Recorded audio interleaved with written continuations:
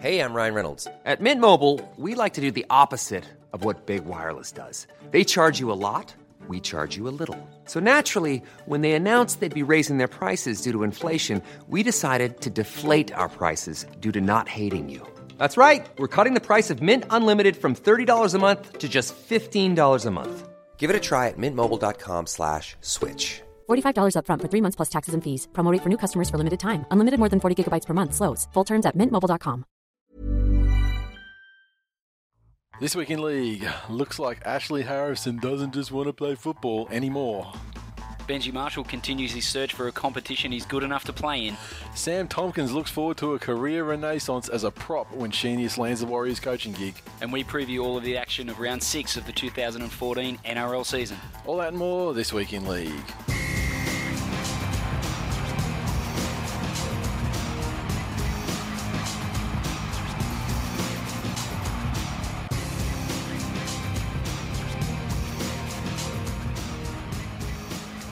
Welcome to episode 149 of This Week in League. I'm Nate. And I'm Glenn. Okay, moving on to the mailbag for this week. And it's fucking jam-packed. And for this week, for the first time this season, I think it's the first time this season, email. That's a fucking cracker. That's awesome. So stay tuned for the next hour while I go through all the feedback. And if you don't like it, you can constructively criticise it. You can. On your own blog, and then you can print it out, scrunch up the paper, and bash it up your asses. Now, or you could just skip to the next chapter, whatever. Well, that's true. Because, it's fucking convenient. Skip straight to the review of the Tigers Manly. Well, the news. No, because we're not doing individual game chapters. We already hit that on the head last week. That's not happening. Settle the fuck down. Undiluted 7. He used to be Mr. Bowles. Still no closer to finding out why his Twitter account was suspended. But anyway, he's a fucking Gronk and a ranger. Yeah, it's the worst combination of life. But you see far worse than his Gronk. I mean, like let's face it. If his account's going to be suspended for like the best part of 8 months, then Chapo probably should be kicked off Twitter for good. And there's worse than him too. Well, yeah, Chapo should have a bullet in his head. Anyway, yeah, you might change your opinion. I mean, you were very kind to Daniel, but you might change after this tweet. I might give This Week in League a miss this week. # unbearable Glenn. # I only like him when he's sad. It's unfortunate, Daniel. I don't like you when you're sad, happy, jerking off, whatever. Would he qualify as one of the Penrith nerd gang? No, he's not smart enough to be a Penrith nerd. Right. Blue _ Have you seen a photo of that guy, right? Yeah. He ain't no Penrith nerd. Well, he epitomises Penrith. Don't get me wrong. Because he doesn't wear shoes. He's got this big fucking crop of red hair that he can't afford to cut. He's got like he's like, his hair is like if Lenny Kravitz's drummer, that chick, was a fucking ranger. Yeah. Yeah. Like, how does that happen? Don't know. Rangfro. I don't know. There's not even a term for it. I want to have a look at his birth certificate. There's not even a Where's term his for dad from? Orangutan. Anyway, Blue _ Beaver said, I'd be happy if this week in League is just the sound of Glenn gasping for air as Nate puts him to sleep in a rear naked choke. Look, I like the naked part. Look, despite Wait, what? And despite what some UFCs and things might have you believe, rear naked choke, it's a pretty low percentage move. Like, you can stay stuck to their back like glue and have them not be able to do anything about it for indefinitely. But by the same token, I've had dude on my back for an entire round pretty much, and not be able to get sink in a rear naked choke. It's I find it fairly easy to defend. So let's be fair, you'd be knocked out before you got anywhere near me. Let's move on. You throw your shoulder out, and then I wouldn't target that one for an Americana or something, like one of my signature moves. I'd actually target the other one, so then you'd actually be fucking useless afterwards. You'd have 2 fuck shoulders. Shagger113. If you bastards don't mention me this week, I'm going to bust the lung. Oh, wait. There you go. We did mention you, and you did bust the lung.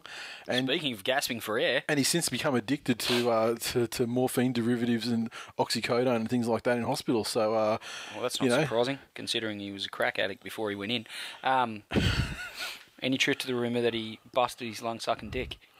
I don't know. I mean, he's gone pretty fucking hard on yours over the last couple of days. We didn't say anything. I just thought he was, he'd worked hard. He was a little bit out of breath. I didn't know he'd busted a lung. Ryan Fernance, the upsets continue. I fully expect East Melbourne, Manly and South to right their ships, but it's a crazy start to the year. Yeah. No, the crazy part of the year is that the Titans can be in the top position with a negative points differential. Yeah, that is nuts. That's this year's competition has to be rigged by someone that's even more than like Gina Reinhardt rich, some shady fucking billionaire. Harry Triggerboth. Yeah. Well, that makes a lot of sense then. Although he would have done it for all the games, surely. Would you have thought 3 weeks ago when the Tigers thumped the Titans? Yeah, that the Titans would be leading the comp after 5 rounds. And then they get an arsey win over the Storm in Melbourne, which is a tough fucking job. Yeah. Just to be in the fact that to forget the way they won the game, but to be in the game against the Storm, be in the Titans, and then they had that game against Canberra where it was just a vuvuzela and they were all just crap, and they just got a couple of intercepts or dropped loose balls on the ground to score at the end to get away with the game. Weird fucking year. Papalo 66. I'm disgusted. Just heard Fox Sports News call Benji the newly crowned Benchy Marshall. Rip-off cunts. Yeah, I don't think that's ripped off from us. No, is it? We've had people report, like we've had the Duarte Partey thing. I'm prepared to fucking claim that. Party, yes. The Partey, no. I'm prepared to claim in the Partey form, that's us. That's all us. Benchy, I think Benchy's something that's fairly easy to come to independently. I don't think that's a rip-off. This new... Scrabble. Like, yeah, I've got a tweet about that for the game, but yeah. I'd like to welcome, David Morrow and fucking Warren Ryan, Craig Hamilton, anyone from the ABC 612 calling team who listens to the show. Welcome. It's great to have you guys on there. If you're going to use our nicknames, though, on the air, perhaps you might want to fucking drop us a bit of a credit. That's all I'm saying. Just say you heard this podcast. Might not be for everyone. They say cunt a lot.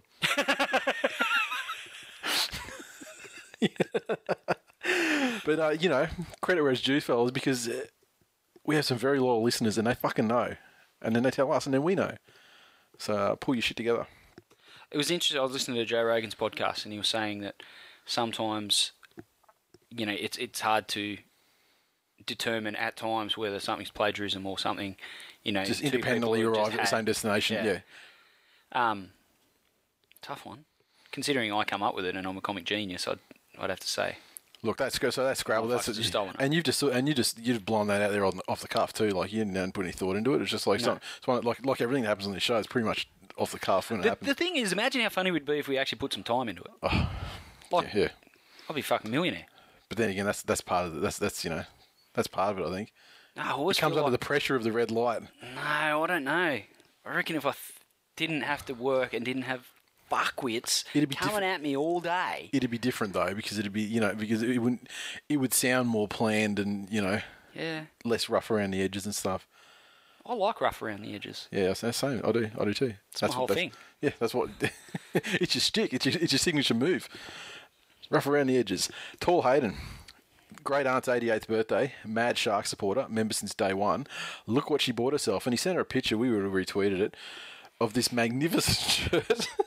That says, I'm just actually going to blow up the tag and see if it doesn't look like a Gildan tag or anything like that. So I don't know where this shirt came from, but it's a shirt that's got two hands clasped together in like a prayer sort of, alignment. Yeah.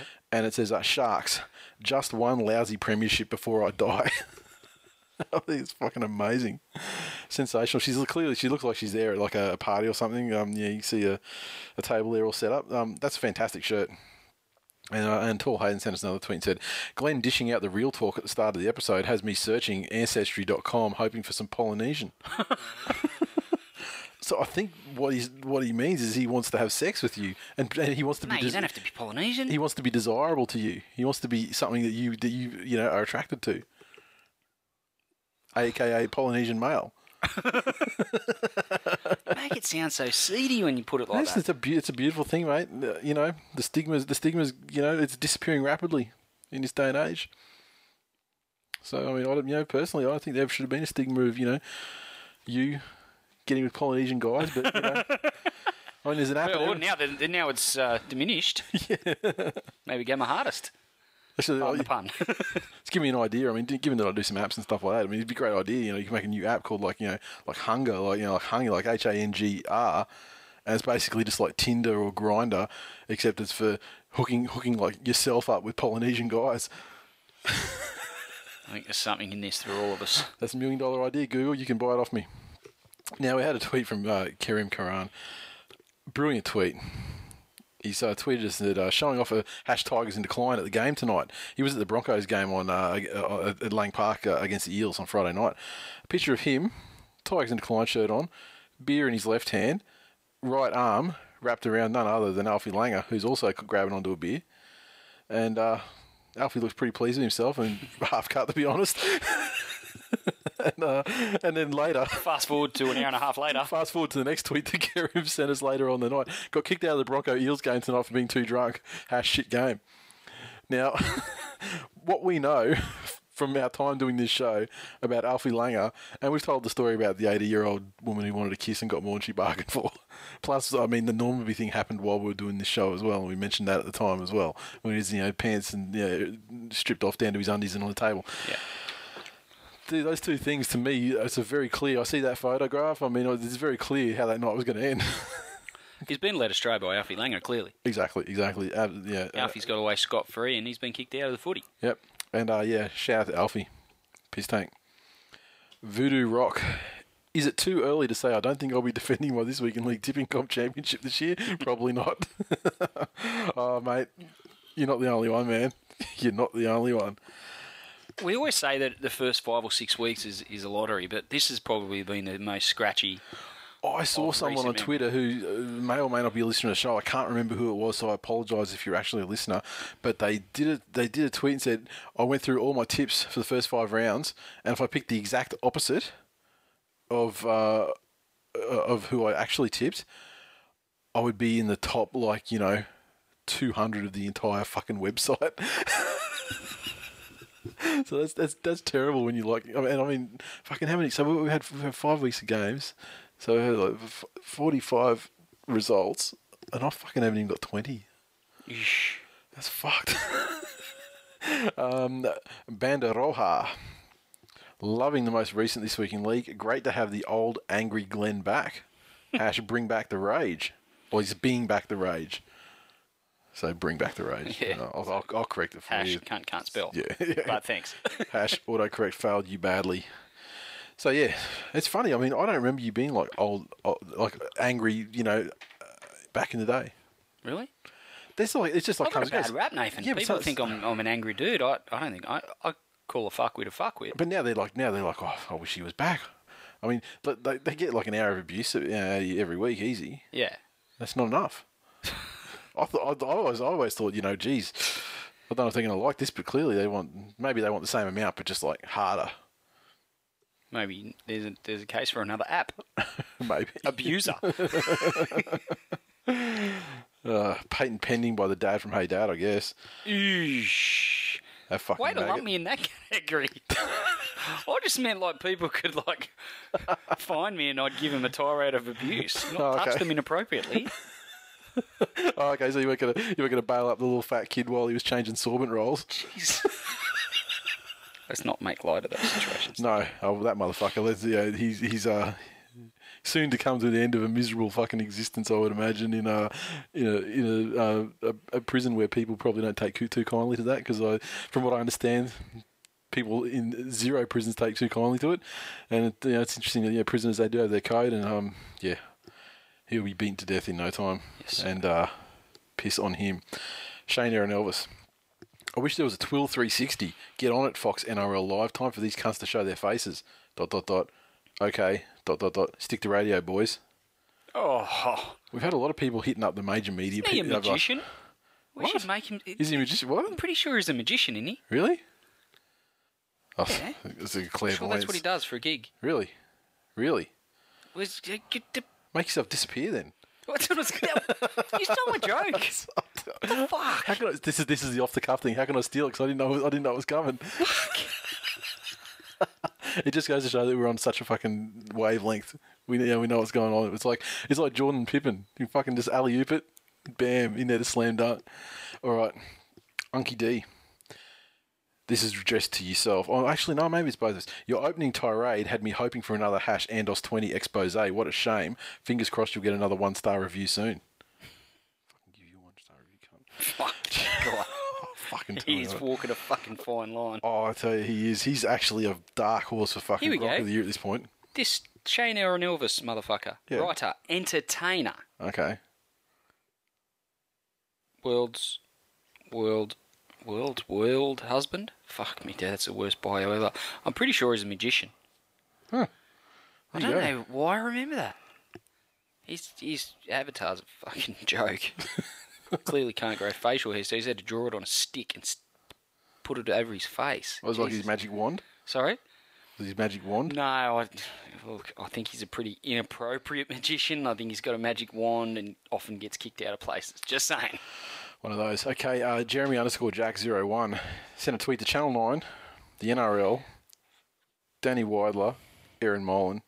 You people could do worse than listen to the latest This Week in League opinion on Alex McKinnon's situation.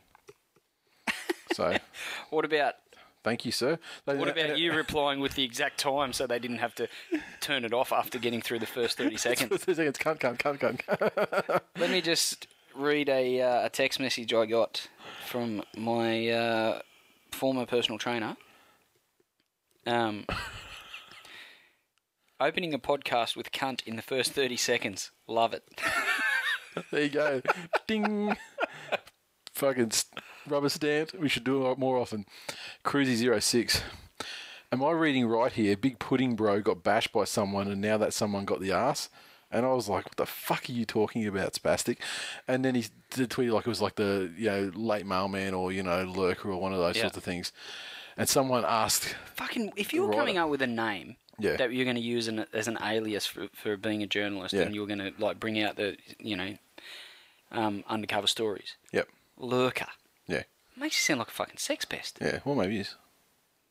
Could be. And in the commission of said sex pestery, sees NRL guys doing stuff. Maybe it's the best avenue to get exactly. the goss. But the gist of the story was though that someone asked whoever the scoop person was, I can't remember who it was, but it was basically I heard that James Roberts was fired from the Panthers because he bashed Jamal Idris. Is there any truth to that? And the reply was something like, no comment in capitals, and then it said ... but you may be on the right track, winky face. Or there may be something to what you said, winky face. So... James Roberts. Mm-hmm. Winger. Yeah. Not a massive unit by any stretch of the imagination. Probably 85 kilo, wouldn't he? Yeah, maybe a little bit more. I mean, the muscle and stuff. He's not. Okay, let's say he's not 120 kilo. Well, and what's Idris doing now? He'd have about to be 110. 110 easy. Yeah. 6 foot something. Yeah. The fuck? Yeah. Hands like Yeah. flippers, can't hold them up. Yeah, but Penrith, the small guys. I mean, fucking Romolo beating the shit out of Waterhouse. Another They've got a mismatch. history of it. It's fucking David and Goliath shit out there at the foot of the Blue Mountains. Well, it's the Westie mentality, mate. Once you get out there, if you're an underdog, you're a winner. Yeah. That's how they roll. Except they get the arse and go on to thrive at other clubs. Do you know there's a drive-through Krispy Kreme at Penrith? Yeah. Pretty sure there is. They went broke pretty much everywhere else, didn't they? I hope everyone steered Jamal fucking clear of that just quietly. Yeah, maybe. Troy _79. Next time I arrive at church to drop off food, make sure This Week in League is turned right down. The poor old priest heard cunt twice in 10 seconds. LOL. Another rave review, I call that. Sorry, Father. No, not sorry at all. The Scarecrow 23. I've been waiting all season for This Week in League to bring up Dashing Dan's cricketing ability. # the reason I listen. There you go, Glenn. Have at it. He doesn't like it. He's very proud that he's been able to run out for Auburn Cricket Club under 80s for the last 15 years or so. And sure, they put a bell in the ball. And sure, he has to use an inflatable bat. And sure, like they get, when he's in the field, they give him like baseball mitts for each hand to catch the ball in. But, the point is that I'm trying to make without, I'm not here to rubbish the bloke, but he's a fuckhead. And he can't play cricket. And he thinks he can, and it's just sad. And on top of that, He's a fucking Para fan. Yeah, who went to Para, I believe, after the demise of Norths. Jesus, he's got nothing going for him. Yeah, I mean, he may correct me if I'm wrong there, of course, but, because, of course, it's far less shameful to be a Para fan for life. He doesn't actually listen. He tells us. Yeah, that's true. I have to listen. They've bagged me. Yeah. I'm so fucking busy blowing up my inflatable bat for the weekend's cricket match. Fuckhead. You know you're listening. Stop pretending. Mickey T, 1985. Fucking bravo, Glenn, on This Week in League, tearing Channel 9 a new one, Ree McKinnon. Give it a listen, Gingell, you gronk. #morally bankrupt, and he did copy at Channel 9 in there. I did get a few raps for my little tirade. You did. You fucking... And that It was impassioned. It was, and it was completely off the cuff too. Yeah, well, as we just said, there's no time to script this shit. Yeah, exactly. I rock up, shovel food in my face, get into it, and drive home whilst asleep. That's it. That's how I roll Tuesday nights. JR_buff. Is the clock back yet? You're just inciting people now. Exactly. At Andy Kintz. Dear This Week in League, please stop using the Raiders as your punchline. Hurts my green heart. Request denied. Oh, actually, this week. Is he a Kiwi? That I do not know. Kintz. Yeah, it's spelled that way, though. It's not like it's pronounced that way. Oh, okay. And Tirana 355. I just finished listening to this week's ep. I have to say, I love the idea of donating for Alex. And he's put his money where his mouth is too. Several times. He bought me some rumbos or bourbons or something down at the grand final, as well as he has signed up as me member. Legend. Facebook. Saw DJ explain at the Caxton again. He's a shifty character. He's a shifty character. He's a good bloke. He is a good bloke, don't get me wrong.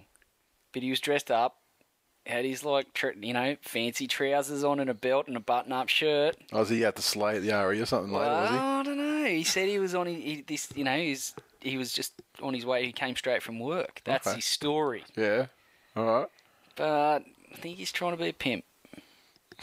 I mean, the guy that he was with probably wasn't going to earn him much money. That's all I'm saying. Facebook. Ian Saguna. Hey, fellas. Saguna. With a lot of gronkness, cuntness, and grubness happening in our game of recent years, I was suggesting that you could have a new category for the Twill Awards called the Robbie Louie Gronk Cunt Grub Award, given to someone in the NRL community involved in an act of absolute Gronk Cunt Grubness. Haven't we got an award like that already? Yeah, let's wait till we get to the end. Oh. The listeners could have their say because, like yourselves and us supporters, there are always a few articles we read week in, week out, where we just nod our head in disbelief, and after reading it, usually the response in our minds is, what a grub, cunt, or gronk.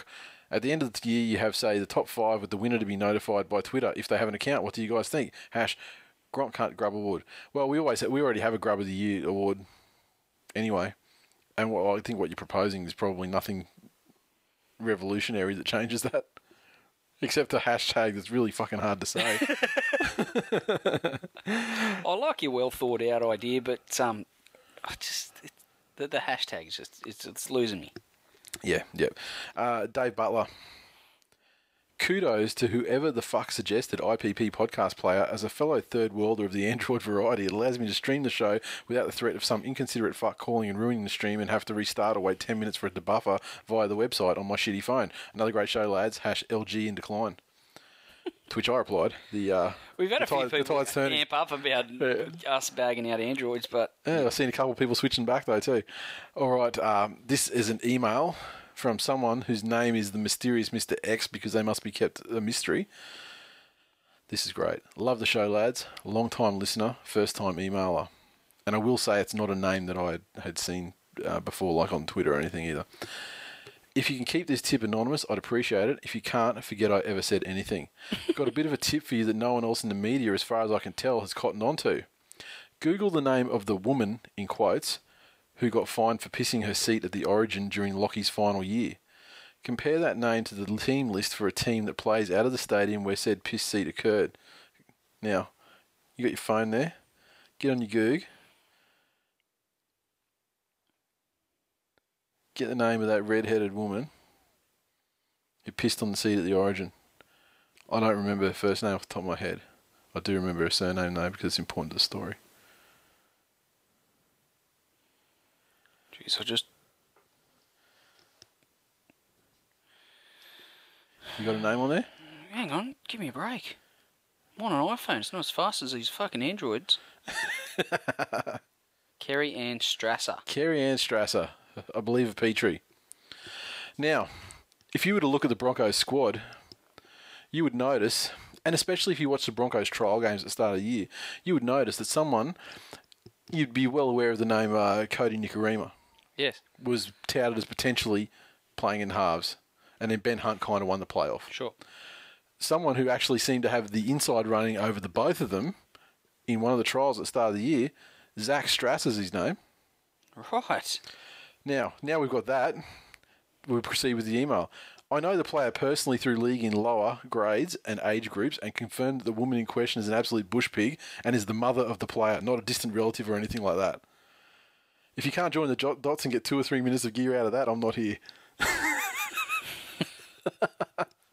You can't hold the kid responsible. No, I don't hold him responsible. But in the modern day rugby league NRL world that we live in, I cannot fucking believe that in the story of her getting done, it wasn't like has a promising son who's a promising blah blah signed to the Broncos blah blah junior development blah. Yeah, that's because the media needs it served up to them on a platter. They're not Googling shit and going through player databases. I mean, then that was a few years ago. Like, yeah, her thing was probably what's he? He'd be young. 20? He'd be I'd say be between 18 and 20.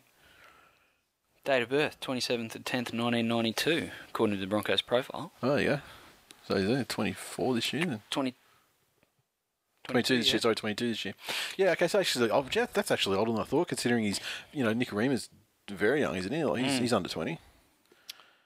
Yeah, and it doesn't say anything about his mum's exploits.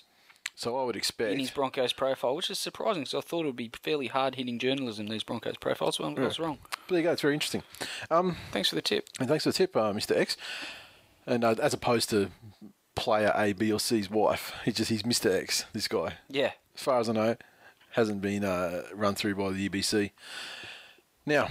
once again, membership. They're still coming in, which is fantastic. Thanks to everyone who's jumped on board. We are, as I said, we're still offering them.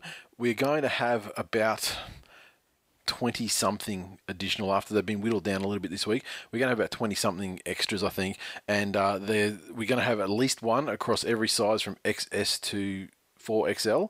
But sizes like extra small and that, we only sold like barely any. Really, and above, and like 4XL, barely any. The vast majority sat in probably, even mediums are down on this one too. So the vast majority sat probably in the L to 2XL range, but we're getting a lot of mediums in there as well. So get in there, and that's basically all. I mean, and obviously once we get the word on what's going on with McKinnon and any foundations or whatever that's been set up to support him, we'll get onto that. And 5% of all.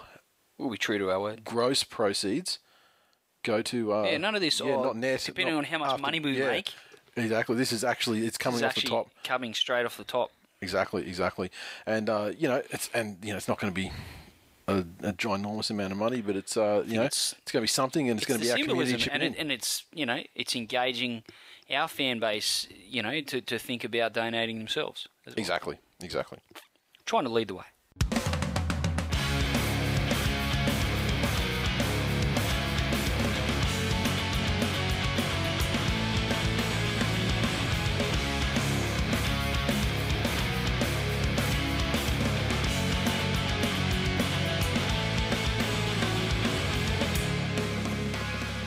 News. Okay, the first story. Matty Elliott got knifed. Now, the story actually broke from a guy that I know, Chris Gary at the Courier Mail. Often see him, he's the guy at the Courier Mail that's also right into MMA and stuff. So if there's any UFC interview days and stuff like that, he's always the guy there representing the Courier Mail, and he's always there on the days of the events and stuff like that. Good bloke. He, well before anyone else, tweeted out and said, look, Elliott is getting knifed. He's on the way to getting knifed. It's going to happen, in the next day or something like that. And there was a lot of people saying, "Oh, bullshit," whatever. He was the only guy that said it. So there's a lot of denial and stuff like that out there in the NRL fans community. And we saw I saw Annie tweeted it out. got fucking hammered by Kiwi people going like, Yeah. whatever, And so she's, trying to fight the good fight. But yeah, it actually happened. And it happened in a weird way too, because when the press conference, it was confirmed not long after Chris Gary, like within a couple of hours after Chris had put it out on his Twitter. And then when it officially happened, the statement came out and said that he had resigned.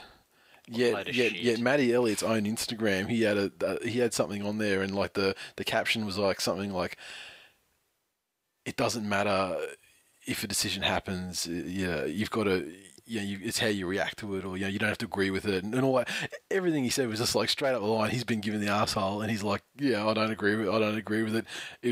I think it was premature, not in his reign. I mean, but I think it's premature. In terms of this season's only 5 games old, it's a weird topsy-turvy competition. They weren't the worst side in the comp by any stretch of the imagination on the ladder. It just seemed weird and early. But the fact for them to then go and say that it was a resignation, not the fact that he's clearly arseholed, that's just gutless on their... Treating people like fucking idiots. Yeah, and it is gutless, which makes me think, I've been having discussions with people on Twitter all week about what the fuck is the problem with the Warriors. It can't be the coaches, because they've been around for so long now and they've had, 10 coaches. So it can't be Ivan Cleary gave them a good era, but it was only like a good half of a year, and he got out of there before they could drag him down. And that motherfucker can coach. Seems so, yeah, seems so. I mean, and then, then obviously had success, they've been to the grand final before as well, but, in the early 2000s as well, but still... No consistency at any stage in their entire run as a club, no matter who the coach is. No consistency in their entire run as a club, no matter who the halves are or the playing staff. They had one of the greatest halfbacks ever to play fucking rugby league. Yeah, and it didn't help them. Really, not as far as consistency went. He was consistently great. Yeah, well, this is the thing, they have had consistently great players. The fucking time, not so much. Or the rest of the team, rather, not so much. Again, they were a week removed from a good win against the Tigers, where they looked very, very good. Yep. Lost to the only winless side in the competition. Yeah. But still, the way this competition's been going, that alone is not exactly a reason to... Before the season started, would anyone have said, after 4 or 5 rounds, Cronulla were going to be winless? No, that's true, yeah. I can't say that I didn't see it coming at some point. Well, everyone season. had. He certainly would have been everyone's favourite to be the first one out. Yeah, but jeez, I just think it's given what's transpired, I think it's premature. I don't think their results were as horrible as what this decision might make them seem. And by no means am I a huge fan of Matt Elliott, and I think he has been dining out on a bit of success there at the Raiders. And that was a real little bit of success too, a tiny little bit. He went to Penrith and made some things happen there. They made the semis and got bundled out and were never really smashed in both of the games in the finals, yeah. He's got some interesting techniques and some out there thinking. He's a very interesting man. He's the sort of bloke you'd like to have a beer with. Yeah. Because I think he'd be very interesting to talk to. But as a rugby league coach, some of his philosophies might be a bit before his time. And I think these sorts of things, they can be a bit hit and miss. And if you get the right playing group, he could be regarded as one of the greatest coaches to get the best out of those particular individuals. But the problem is there's 25 players in the squad, and you need to have all 25 of them buy in, or at least 17 of them. Yeah. Buy in completely to your kumbaya. I don't think he's had that yet. So, no. Where does he go now, though? Fairly, the Raiders were definitely sorry to see him go. Yeah, the club in England is absolutely hopeless. Fairly ordinary departure from Penrith. Same from the Warriors. Mm-hmm. A club in England is just atrocious. Yeah, I guess, England or maybe a role in the media. That's possible too, yeah, and he does speak well. But the Warriors, they've appointed former Raiders halfback Andrew McFadden for the rest of the 2014 season as a caretaker role, suggesting that they're buying time to identify the coach who can actually deliver them back into finals football. So, Neil Henry and former Dragons coach Nathan Brown on the radar. Interesting. Now, Nathan Brown's off contract at the end of 2015, but has get-out clauses in his contract, and he's the front runner for the position. I guess it's probably hypocritical of me to say, given that Mick Potter came from the same sort of thing, but Nathan Brown, I guess he has got NRL experience, albeit not a great deal of success, but He's fairly successful over there, though. I mean, yeah, certainly in his time at the Dragons, it was probably a bit early, I think. Yeah, and he's slapping people and shit. Yeah, not that great. No, didn't have the temperament for coaching back then. Yeah, I wonder how he's going to go. I think Henry's another decent one. Apparently, they first expressed interest in Henry back when they sacked Brian McLennan 2 years ago.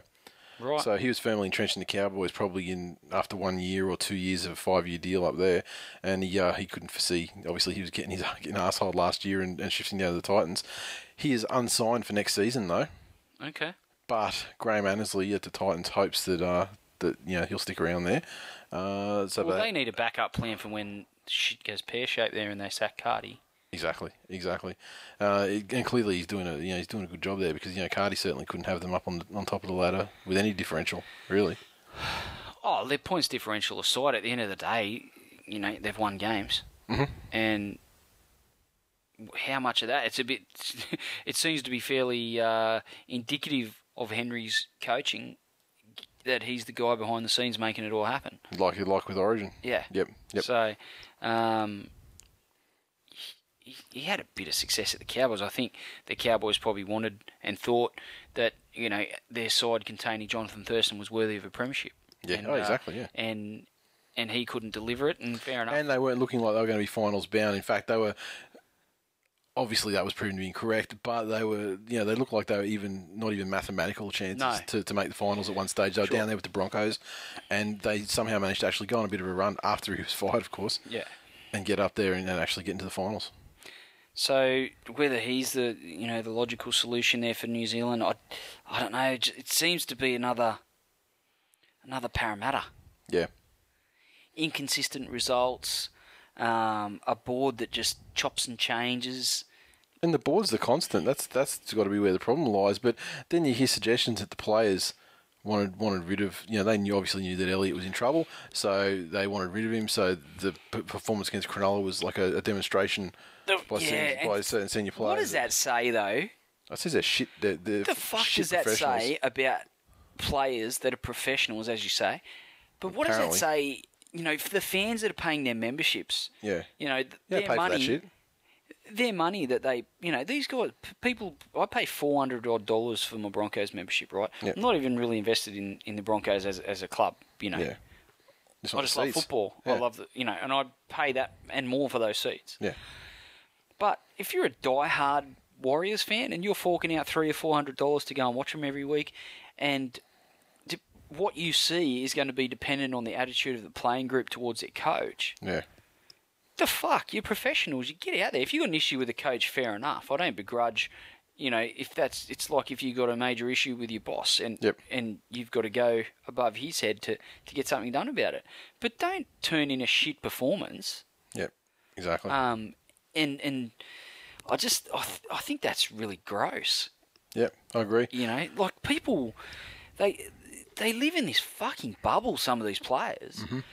And it's so far removed from reality, and so many of them have lived in this bubble since they're sort of 14, 15 years of age, and they start to be part of that development group. Yep. And I'm not saying all of them, but a vast majority of them from 14, 15 being told how great they are and how great they're going to be. Yep. Exactly. It's clear that has a major fucking impact on their view of the world and their importance therein, Yep. I think it's really fucking gross. Yep. That people that don't have a great deal of money, that because they love the club, they fork out hundreds of dollars to go and watch these cunts run around every week, and then all of a sudden they get the shits with the coach, and it's like, well, I'm not going to have a go. Yep. But the poor prick sitting in the chair doesn't go, well, you know what, I'm going to get a refund or I'm going to pay less this week for my seat because you fuckheads won't have a go because you don't like the coach or something the coach has done. That's not fair. No. And they think that that's, a lot of the players, and when they get and I'm not saying the Warriors are the only club that have done this. The Tigers weren't a million miles removed from that in 2011. 2012. 2012 and 2011, you're right. Yeah, 2012 rather. I fucking really have a major problem with that. If their contract stated that, if you put in a performance that was subpar, and it'd be hard to judge. Yeah. The problem is players can have bad games, and they shouldn't be punished for a bad performance. But I mean, you would think with the advent of GPS and all the things that they can do now and the metrics that they have everything. Yeah. Every statistic.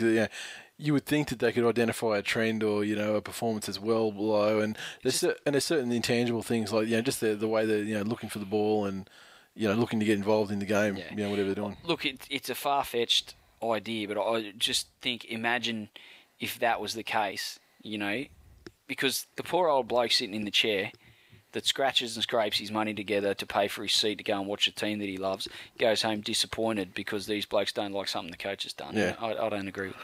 You'd love a situation where it's like a base salary, and then the Stars got the opportunity to earn $1 million, but that $1 million is based on statistical performance from week to week, and it's like bonuses they're earning on top of their thing. So they've got enough that they're making a living.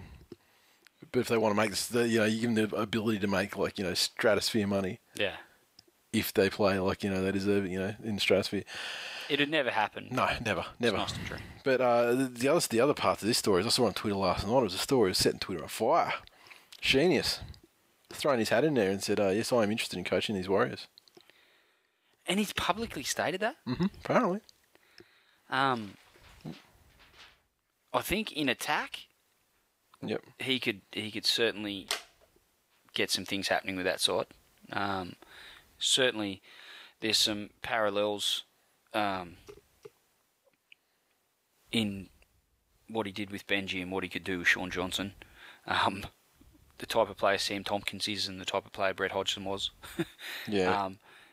But I'll tell you what, you want to talk about inconsistent. That's the other thing Have too. a look And at I mean, Sheen's record with the Tigers. And also Benji. I mean, come on. I mean, the dude. You saw the Commonwealth Bank Cup stuff before he even hit first. I mean, you knew what you were getting with Benji anyway. I mean, a lot of that was him. It's just this is who he was. True. Natural weird shit he just brought to the game when he was at his peak. But still, they've got to be coached, and I don't know. I am probably a little bit tainted from the last few years of Sheen's, but and certainly between 2006 and 2010, there was some stuff that went on in there that you just wonder what the fuck he was thinking. But I don't know. You'd probably see how McFadden goes this year. He might throw his hat into the ring, if they turn around and start playing for him. So yeah. I think it was a little bit harsh, but I think it was probably inevitable. If they did have an ordinary year, he was going to go regardless of how hard the players were trying. Yeah. All right. Twitter wars. Twitter has gone into meltdown after Robbie Farah ignited tensions between Jamie Soward and Bo Ryan over a footy show skit. Farah on Monday night fired a carefully aimed shot at Soward after the Penrith playmaker responded to questions over the footy show skit on Channel 9 News. Asked what he thought of being a regular target of Bo Ryan in the footy show segment known as Jamie Soward TV, the prickly 5'8" didn't bother to hide his disdain, asking if the injured Sharks winger was even playing this season before suggesting he belonged back in New South Wales Cup. Farah, who's a close friend of his former Tigers teammate Ryan, was quick to get involved, sending Twitter into a spin. He sent a tweet that said, "What about Sowie having a cry on the news tonight at the real Bo Ryan? Ha ha ha ha ha." I don't think there's any love lost between Robbie Farah and Jamie Soward. No. Given some of the comments that Jamie made, was it last season? Maybe in the season before. Season before, I'd say. And but I mean, in his defence, he was like, he was sort of sledged from behind, didn't realise who it was, and just retorted back with a, yo mama sort of, you know what I mean? Like, yeah. Like didn't know it was actually Farah, and he was like, oh, okay. And, and he sort of pulled himself up. Sure. I think it was probably not the smartest move from Robbie. I think there's a few people that have hammered him about how dare you fucking, preach the NRL's anti-bullying campaign and then, look at you're bullying. Yeah, well, I don't necessarily agree with that one, but that's fucking bullshit. yeah, but I mean, he had a cry. Remember, he wanted laws from the government against against Twitter abuse and stuff. Yeah, after he copped it, Like I said, not particularly well thought out, and he probably should have done it via text message or something like that, and they had a laugh to themselves. I don't know about putting it on Twitter. Bring Brycey in on the group text message. Yeah, sure. And I see fucking people like Jared Vaughan. Penrith nerds. This is what you're saying. Well, he's a Penrith aristocrat. Yeah. But jumping to Jamie Soward's defence. It's funny, isn't it? Could you imagine? You're talking about the players. Could you imagine if this exact thing happened last year? He'd be kicking What with everyone would else. Jared be saying about Jamie Soward? Oh, he'd be kicking in a cat in a hat and this and the rest of it. But now Jamie's a Panther and everyone loves Jamie. You're talking. I'd say that if he, I mean, obviously it's never gonna happen. But if he and it lobbed at Manly, I could not give him unconditional support. I just couldn't do it because I've got to keep it real. And there's the cat in the hat. Fuck no. But you were saying before, talking about the players, and not putting in and how it was gross. That's fucking gross. The way that these Penrith bitches have just rolled over and accepted this fucking clown. Am I being too harsh? Into their midst, like he's the second coming of fucking Brandy Alexander. Look, there is nothing that Jamie Soward could do in a Penrith jumper, and this includes single-handedly defeating the West Tigers, which may happen this season. I can't say it won't, but I just can't shake that vision of his solo celebration, and that will forever be the epitome of Jamie Soward in my eyes. That's the way you should be with the fan base too. That's what I'm saying. And I'm not saying don't support your team. He's part of your team. Fair call. But you want to jump to Jamie Soward's defence when Robbie Farah's having a crack? When Robbie... I don't know how much truth there is. I wouldn't put it past Jamie Soward for what I've seen, heard and read about him in the media. That he'd have it in his game to say something quite fucking out of line on the field. From his perspective too, I don't know that he was having a cry either. No, he was thinking of booting DeBow. Why not? Yeah. That's exactly Benji Marshall's made a crack about when Taniela Chuaki was coming on strong. Yep. If I'm not mistaken, I'm pretty sure it was him. And they were asking about Bo Ryan. He said, with Chuaki going so well, it'd probably be Bo Knows reserve grade. Yeah. And so the joke's been made before, which is, not surprising. Jamie Soward's, I almost called him Jamie Meoward. Jamie Soward's regurgitating. And it's a great joke too, because I mean, let's face it, Bo Ryan does not possess the attributes of a modern day winger in terms of speed, athleticism, for the way that these tries have started coming on since the corner post is out of play. He can't do that shit. Look, Bo doesn't know how to do any of that. I don't find Bo Ryan particularly entertaining. That's just me, and I choose not to watch the footy show. And that's just me. I don't begrudge anyone that to watching the show or enjoying his comedy. But they don't know. Funny, those people you're describing at all. Well, humour is a personal taste, but look, I think it's a bit of a fucking storm in a teacup. At the end of the day, you're all grown men, and I have a bit of a problem. I think it's a little bit gross that people are attaching the anti-bullying campaign to this. This is 3 grown men, athletes, really, compared to, kids or young adults being, systematically fucking bullied. Exactly. Come on. Yeah. Let's not draw that parallel. I think that probably cheapens the message of the bullying. In conclusion, Robbie Farah needs to fucking think before he tweets. Get his cousin off his fucking Twitter, because honestly, he's the first one to sook when he cops it, and he's in the top 3 people ready to give it out to. So fucking, it's got to cut both ways, son. In summary, Robbie Farah's a god and can do whatever he wants, as long as he fucking learns how to tweet properly and take a fucking hit. All right. Also, in social media this week, Handland cooked a schnitzel and a pizza.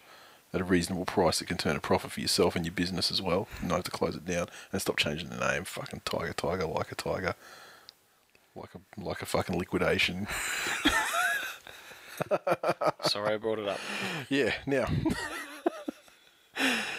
Also in social media, this week in social media, Greg Bird on Instagram took a shot at Cooper Cronk, and it's sensational because we've tweeted Cooper Cronk stuff before, like, you know, quotes off his website with just those ridiculously like pseudo academic, you know, pseudo deep, you know, pompous fucking things that he says about the hay in the village and blah, you know, blah blah blah, and, you know, everything basically except for the, you know, fish and chip shop that made the best hot chips ever.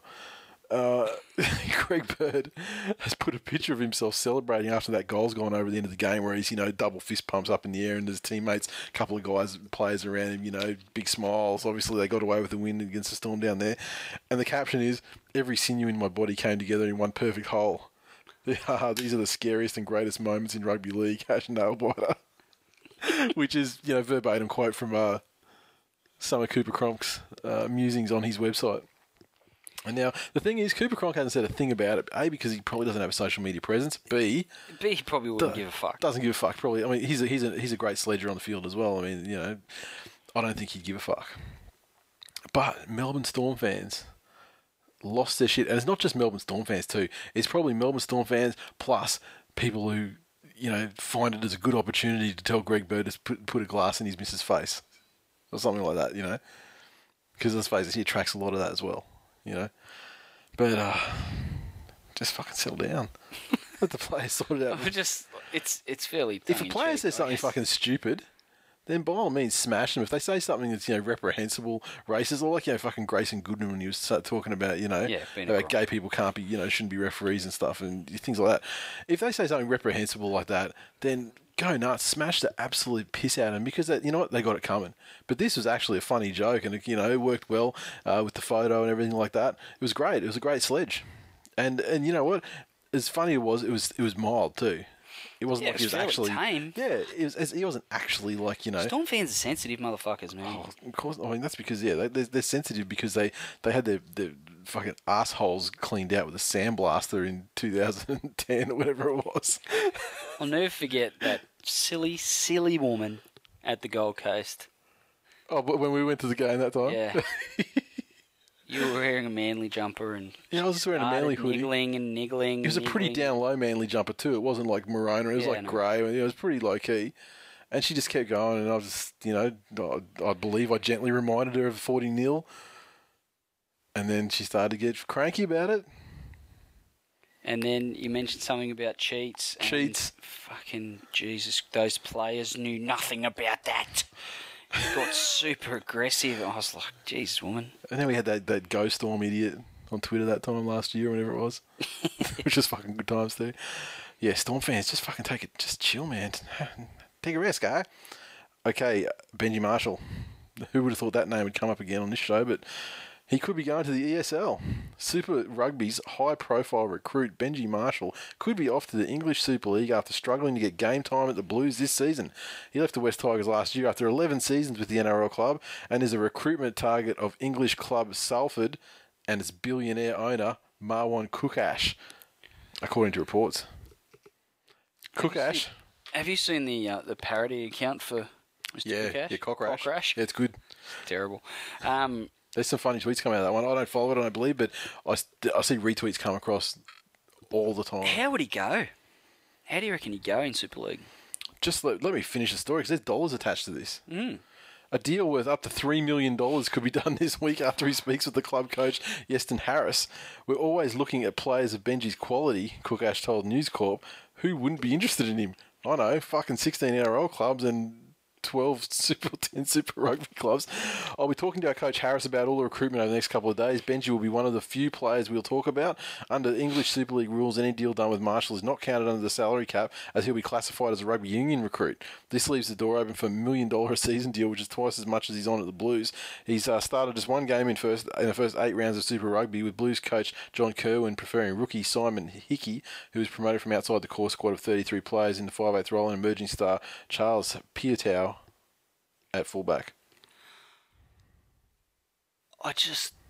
I think that's the problem with Salford. They're looking at players of Benji Marshall's calibre. That's probably why they're going so fucking terrible. Yeah, I don't think, but he might carve up the ESL too because it's a second-rate competition. I don't know. It's been a long time since he's carved much up, Benji. Luke Dawn, pariah of Manly in the bad old days, has scored 140 tries in the English Super League. Jesus. Tyrone Rope, I believe Tyrone Rope went okay over there too. I feel a little bad that Benji has gone to rugby, and it must be knocking his fucking ego around. Because he's a terrible fucking player. Did you see, was it the last game they had or the game before? No. Where they'd racked up enough of a lead that they were, they were home and hosed. So they gave Benji a long time, I believe at fullback, a long time on the field, and he was just fucking terrible. So they're trying. This is like, it's reminiscent of Israel Folau in AFL or something. Just a total Gumby. Terrible, terrible stuff. And look, I wouldn't have begrudged him being successful in rugby union, given, I can still remember the good times at Tigers, but tell you what, if he went to the English Super League and was fairly mediocre over there, geez, tough gig. Matt Orford-esque. Yeah, very much so. Except without the epic premiership win, record-breaking win. Okay, so best of luck to Benji. I think I think ESL is the perfect fit for him because I think that it's a competition where his style might take him by surprise, a bit of a blitzkrieg, and he might start looking like the old Benji. Feed a league down there. I wouldn't watch it, but I mean, I'd wish him the best, and wish him to get tons of money because he's miserable down there in Union. Okay, Doggies have copped a fine, pretty inadequate one, but anyway, for breaches of the new concussion guidelines. They fined $20,000. I think they only got to pay $10,000. Further $10,000 is suspended. Greenberg said on Tuesday morning that the NRL had issued one breach notice to the Bulldogs for an incident involving Josh Jackson in round 2. As it was the first breach, $10,000 of the $20,000 fine will be suspended, but the club will be liable to pay it if there's any further breaches during the 2014 season. During the first 5 rounds, Greenberg said that 27 players were taken from the field to undergo sideline concussion assessments, SCAs as they're becoming known. 14 of those players returned to the field after being cleared of concussion. 13 did not return to the field. 5 clubs have been given please explain notices in relation to their compliance with the new concussion rules, believed to include cases involving West Tigers forward Liam Fulton. That's a big one, I think, because that guy's fucking on the verge of Muhammad Ali, I think. The Bulldogs, James Graham, that was another big one, knocked out twice in one game, as well as Parramatta and Penrith players. He said he would further consult with club CEOs, chief medical officers, coaches and players, as well as the Rugby League Players Association in coming months to hear their views on the way the policy is working. There's no doubt the new policy has raised awareness of the need to take concussion seriously. We know the club doctors and medical staff are best placed to determine whether a player should return to the field after a head knock. We believe they are overwhelmingly acting in the best interests of their players, but will continue to take action where a breach occurs. Greenberg said overall clubs have complied with the policy, which is aimed at protecting players who suffer head knocks during games. Have they assessed the Tigers' protocol in dealing with Liam Fulton? They're one of the ones that they are looking at, I believe. They've been given please explain notice over it. Right. So I guess they've got to explain it. It's fairly creepy if a club would knowingly put a player back out on the field, regardless of how much he might want to go out there. If a team is basically flouting the rules, in order to get a player back out there and gain some sort of competitive advantage or try and help the team win to the detriment of the player's health, it's fairly creepy as far as I'm concerned. Undoubtedly, though, has happened and continues to happen. Yeah, I'm not saying that. Probably at all. reduced incidents. Probably reduced incidents now because they're starting to really look at put a spotlight on it. But yeah. In years gone by, and it wasn't the focus. As recently as last year, I would say. Yeah, absolutely. I hope that the new protocol and the increased focus that the league is putting on these sorts of incidents, I hope it really does have the clubs thinking twice before they put a player in harm's way. Yeah. Like I said, there's more important things in life than 2 competition points on a weekend. Yeah, you think so? I mean, I have my doubts about how effective the whole concussion thing is going to be. I think it was brought in because the NRL, obviously they see what's happening in the NFL and other sports around the world, and they're thinking like legal liability and stuff like that. Yeah. I think that regardless of concussion protocols, if a player turns up years later and something happened, they'll still be exactly as liable as they were. I would suggest. It's a tough thing because there'd be little doubt where it came from. Yeah. Even if they work out, they did everything, careful, all this sort of thing. I think unless they can prevent it, which they can't, in the contact sport like that. I suspect that, any part of a playing contract's going to have some sort of waiver. Yeah, they could just throw, you would think they would have thrown those in for, years. A little while, yeah. But I guess they have to at least be seen to be acting in the best interest of the player and his health and welfare. So, for teams to be fined for it, it's just fucking creepy.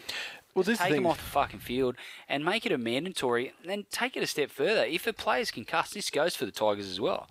If he is concussed and he comes from the field because of a head knock, regardless of whether he passes the test or not, he misses a week. Yeah. If he's sick enough that he's taken a knock and he has to come from the field, then he misses a week. Yeah, simple. Yeah. Well, this is the thing. Where's the fine go to? I mean, because the fine doesn't do the player any good at the time. No. It doesn't stop the player getting sent back out on the field. Perhaps it makes a club think about it in the future. But $20,000, half of that suspended, to drop in the ocean. I don't think they care that much about it, about that kind of money, especially if it's like a James Graham, and they need him to. What happens, right? If let's use James Graham as an example, and it's a grand final. Yep. James Graham in the first fucking 5 minutes, Ellery Hanley's it. Yep. He's gone. Yep. Flat out. Yep. Carried off. All of a sudden, they take him off the field, assess him, feels all right. Yep. Club says that he passes the protocol, put him back out there, makes 30 tackles, 20 hit-ups, couple of offloads, Bulldogs win the game. He leads the way. He's a fucking hero. 5 years later, drops dead. Yeah. The fuck? You can have all the premiership rings in the world. That's still blood on the club's hands, as far as I'm concerned. Yeah. You don't know what impact that is going to have on a player's, in years to come. A fucking... And it'd be a hard thing to prove, but... Direct correlation to that thing. That's right, yeah. But it's, a player drops dead from a fucking aneurysm. Yeah. Or something that comes from, head trauma. Sure. And they didn't do anything else in their career other than play footy. Exactly right. Yeah. Again, it's just fucking creepy, and I think it's unnecessary. And people need to realise that the NRL is an entertainment business, and we're all entertained week in, week out, but, players are still going to have lives long after football, and they should be able to live them with their family and not be fucking brain-dead idiots any more than what they were going to be. Excellent segue. Ashley Harrison has announced that he'll retire at the end of the season. Harrison announced his retirement. 4-club veteran, 271 NRL games, 15 Origin appearances. He's going to hang up the boots at the end of this, his 15th first-grade season. Wayne Bennett was in the middle of talking about an Alex McKinnon thing, but obviously he had a lot to do with Ashley Harrison back in the day, and he said that he's been quite remarkable and outstanding.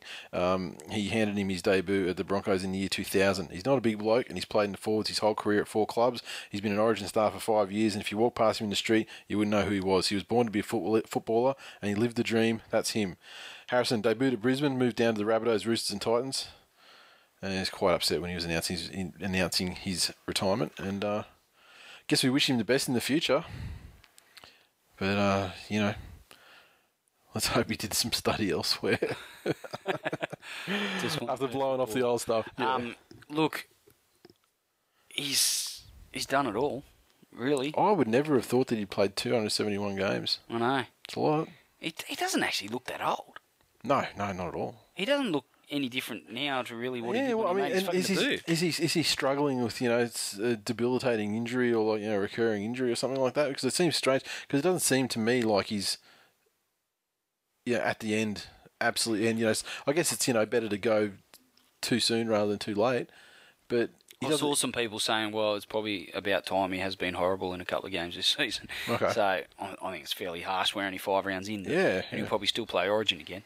So, look, he's been a valuable member of the Origin squad for a number of years. He's played a hell of a lot of first grade, and he's always been a fairly hard-nosed and fair competitor. And he played a number of positions too, lock, second row, played a little bit of 5'8" from time to time as well. And yeah, good luck to him. 15 years is a long time at top grade. It is. It just doesn't seem that long. Makes everyone feel. It shows everyone how old they are. You can remember when he started.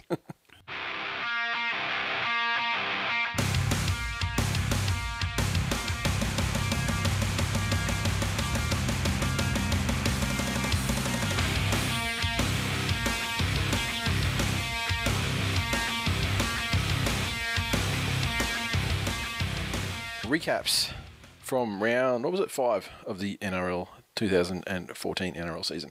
Kicked off Friday night football. The Canterbury Bankstown Bulldogs 9 defeated the Sydney Roosters 8 over there at Allianz. The Dogs, their 9 points came from tries to Chase Stanley, a field goal to Josh Reynolds, conversion and a penalty to Trent Hodkinson. The Roosters 8 came from tries to Michael Jennings and a conversion and penalty goal from James Maloney. I'm a bit worried about the Roosters' attack. It's fucking 2 weeks in a row. Would they get 0 points? Eight points over. this week? Yeah, but the week before they got 0 points. They got they beat the Eels 50 something to something, not much, didn't they? Fuck.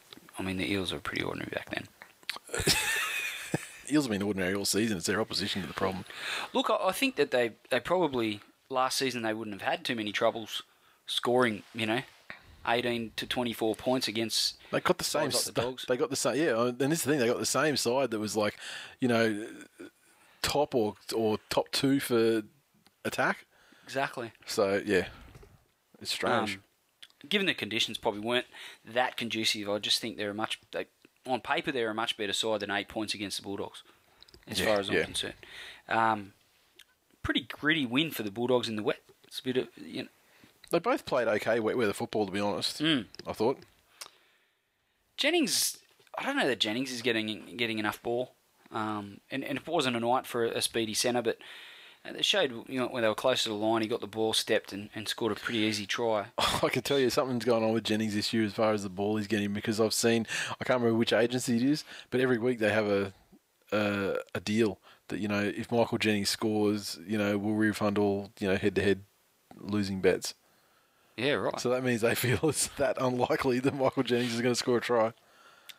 Yeah, I don't know that it was gritty, and it's probably a confidence-building win for the Dogs. And it was very, much the type of win you would have expected from a Des Hasler coach side.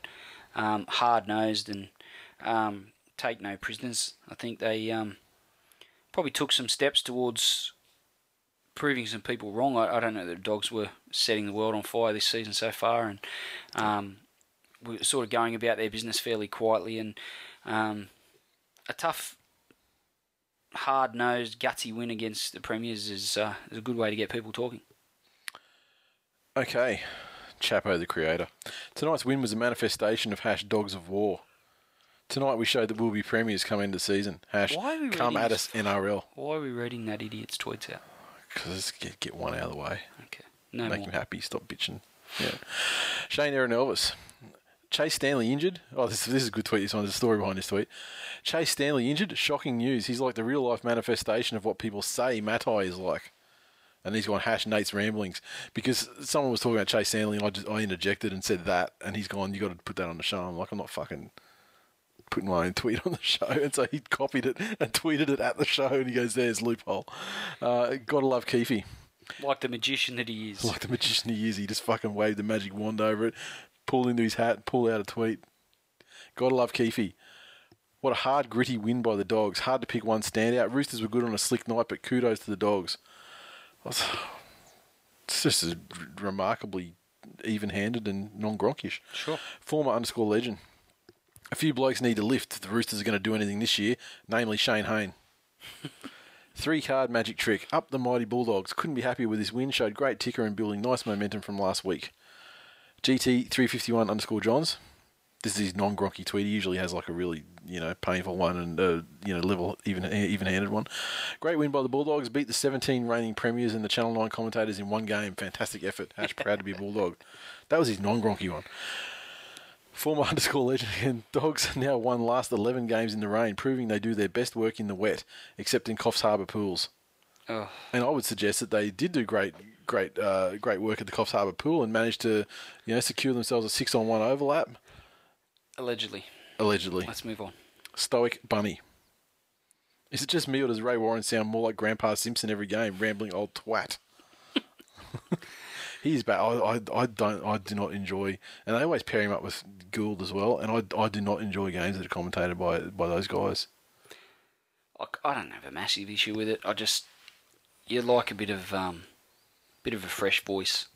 I thought Vossi was that fresh voice. But yeah, and then obviously, he got arseholed. He got arseholed, obviously, pissed off the wrong person, and there you go. Okay, also on Friday night, the Parramatta Eels 25 defeated the Brisbane Broncos 18 up there at Suncorp. Eels, their 25 came from tries to Will Hopewate, Semi Radradra, Jared Hayne and Nathan Peets. Sandow, a field goal, 3 from 4 conversions and a penalty goal in a banner return to the fold. He was pretty good. Broncos at 18, Dale Copley, Ben Hunt, Josh Maguire and God, 3 from 3. Supercoach God, I should say. Yeah, as I said, he was pretty good, Sandow. It's very good. Thought he was fairly measured. His kicking game was pretty solid. Yep. Did some spectacular things. Didn't miss too many tackles from what I don't know what the stat was, but there was certainly no glaring ones live at the game. Justin Hodges, first game back, I think he would be fairly happy with how he went. Certainly added a bit of a different dimension to the Broncos' attack. And probably took some of the pressure off Barber to have to provide the real creativity and set up a good try for Copley as well when there was nothing on. Yeah, the play had broken down. He jinked and stepped and swerved and put Copley away untouched, and it was very impressive. So again, it's always touch and go with him.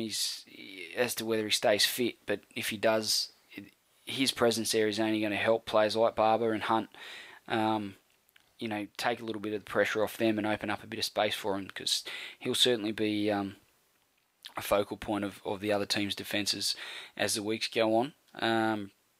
Jared Hayne, I don't know if he's had any real Jared Hayne type performances, but he's picking his moments in games. He's doing some good things and injecting himself into the back line. I think the inclusion of Sandow helped him, but I think he's benefiting from the extra room around on the fringes, which is coming off the back of the work that Nathan Peets is doing at dummy half.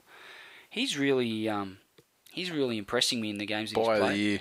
Sorry? Buy of the year, I reckon. Close to it, yeah. Very close to it. They just look such a different side. Yep. They were great in round one. He got suspended, then they've dropped their bundle a bit. Mm-hmm. But then you look at some of the work he was doing, and just that extra momentum that he can give the forwards when they're hitting the line. Yep.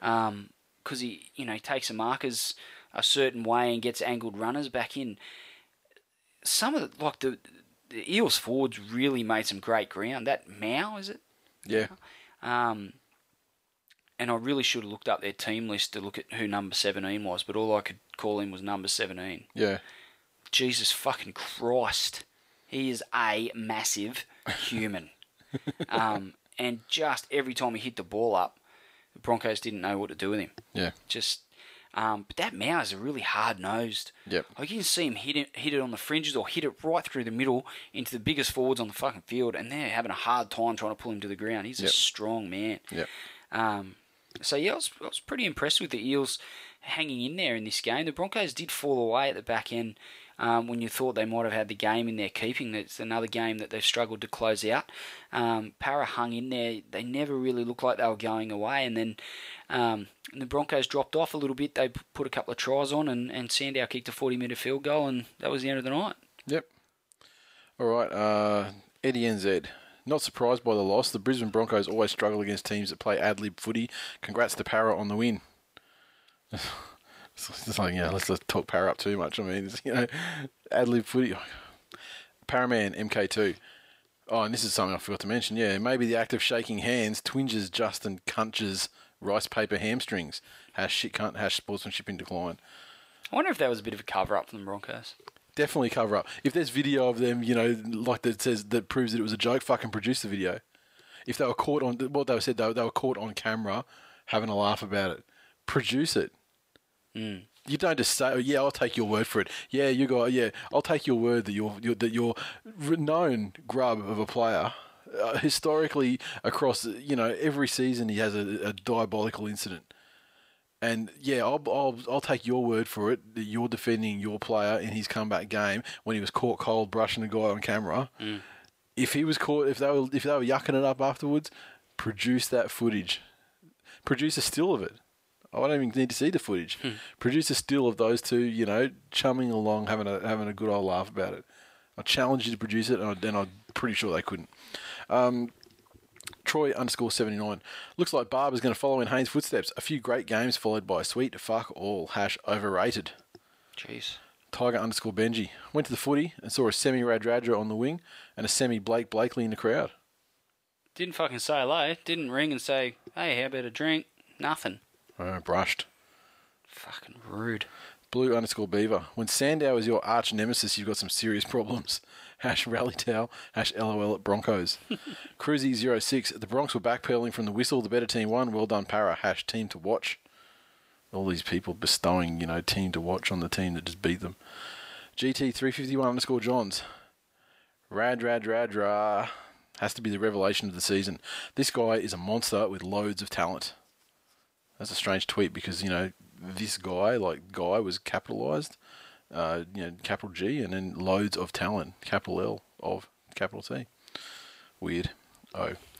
Tall Hayden. Heritage round is extra special for Corey Parker. He still has the onion from his belt he wore during his debut match. You get that reference? No. So that's the Simpsons on. Matt02392. Almost feel sorry for the Broncos. Eels look way better than them. Definitely not looking like a team who got the spoon last year. And finally, Tiger_Benji. Oh shit, they're still pushing this # rally towel thing. So were they? Oh, it's not as graphic as it was last season, but yeah, there's still a few people. Do they have a video still, with Black Friday and yeah? So what do they do? Does it flash up on a thing? Rally towel? No, none of that. You just see some of the fans are still trying to get it going. Okay, so it's not prompted on the big screens or anything. Okay. Oh, so it's not. Yeah, it's okay. They're not really trying to get that much of it going then. Okay, moving on to Saturday. Cronulla Sutherland Sharks 37 defeated the Warriors 6 at the tip, Remondis, and the scorers. 37 points. The Sharks came from 4 tries to Nathan Stapleton. Arona got 1, Tagatese got 1, Ashford got 1, Carney got a field goal, Gordon 4 from 7 conversions, defeating the Warriors. A try to the Beast and a conversion to Sean Johnson. Warriors were woeful. As we mentioned earlier when we were talking about Matt Elliott, but Jeff Robson back into the side. The only change, the only addition to their side. They played with Carney had more space. They played with more direction. Were we wrong about Robson? Fucking Jeff Robson. Were we wrong about him? That's a question. Maybe in the context of what he brings to Cronulla. I don't know what that says about Cronulla, but they looked a markedly better side, and their attack was on song. I think the Warriors probably served them up a few tries with their poor defence. But having said that, Carney, with extra room out wider, Robson was getting people through. Even without doing anything spectacular, just the direction that he gave him I'm starting to think that he might bring more to the table than what I've ever given him credit for. Blake Ashford scored a try against the Warriors, which is probably the truest indication that they were playing like a team trying to get their coach sacked. Yeah. Because Blake Ashford, as we said last week, he's a much worse player than what he was last season. He was fucking horrible last year. And he fell off badly last year from when I remember he was kind of okay, like when the Tigers were going well, yeah. So, certainly defensively the Warriors were pretty poor. It was quite obvious with the Sharkies scoring 37 points, which is And the Warriors getting their points, in the last couple of minutes too. Yeah, exactly. But confidence building win for the Sharkies and their fans. They were starting to get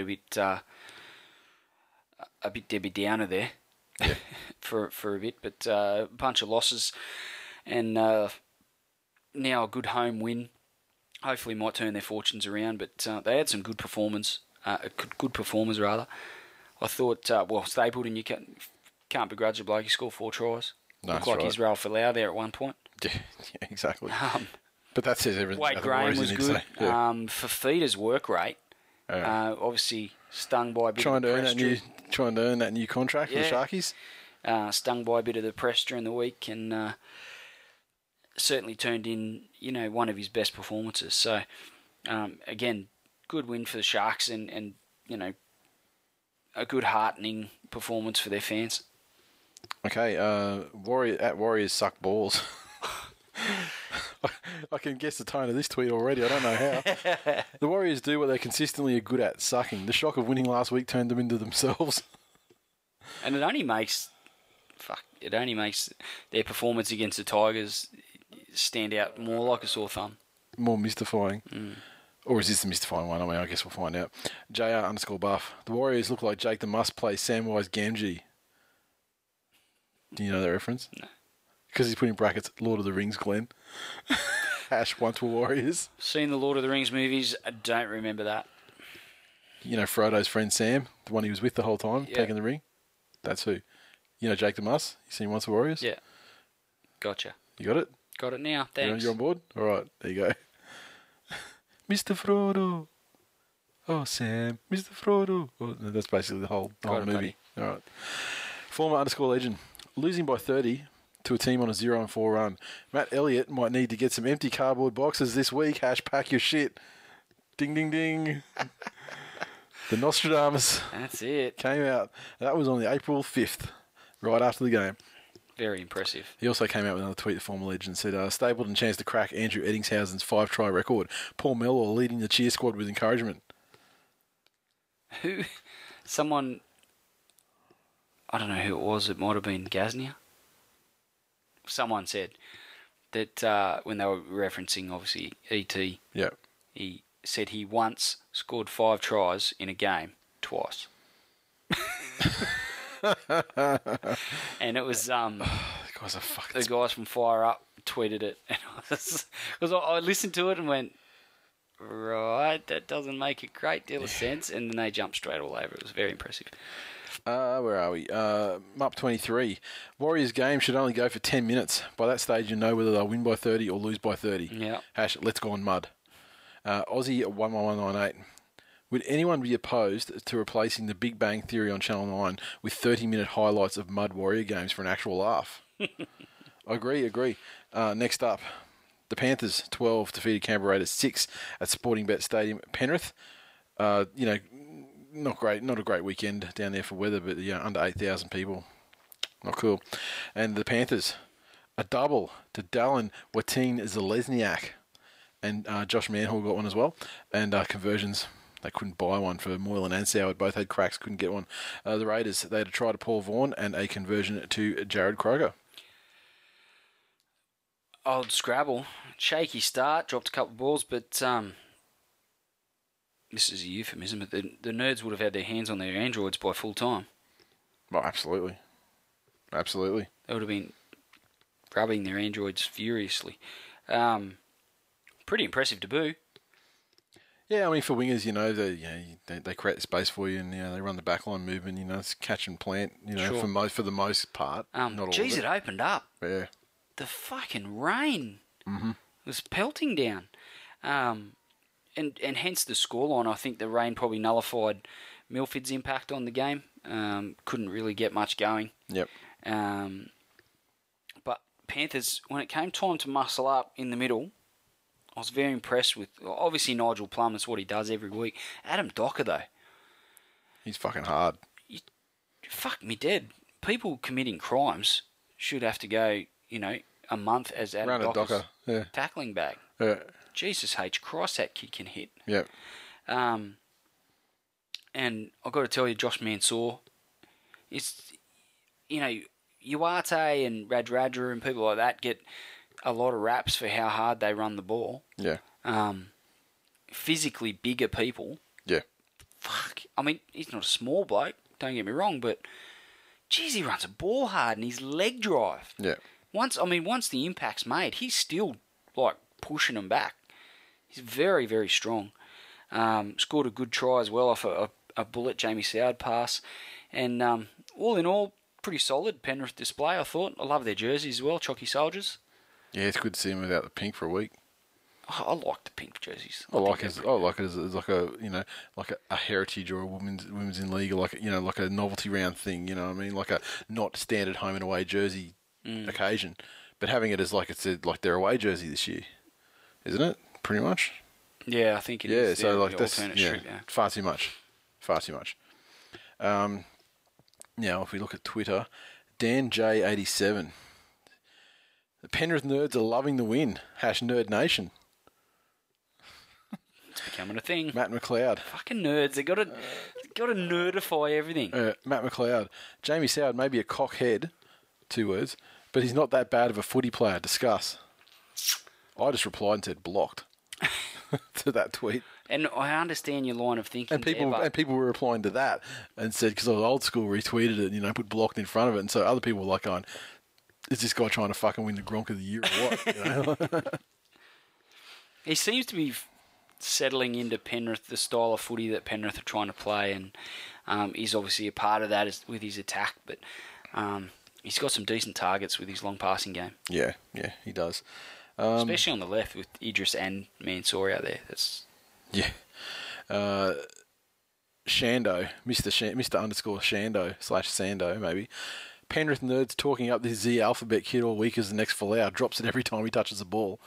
#Muppet. Tirana 355. Panthers and Raiders are playing so shit, the NRL should just call off the game and give the 2 points to Manly. That would be handy. Tiger underscore Benji. Listening to ABC, we spoke about this earlier, listening to ABC radio coverage, and they just referred to Watine Zalesniak as Scrabble.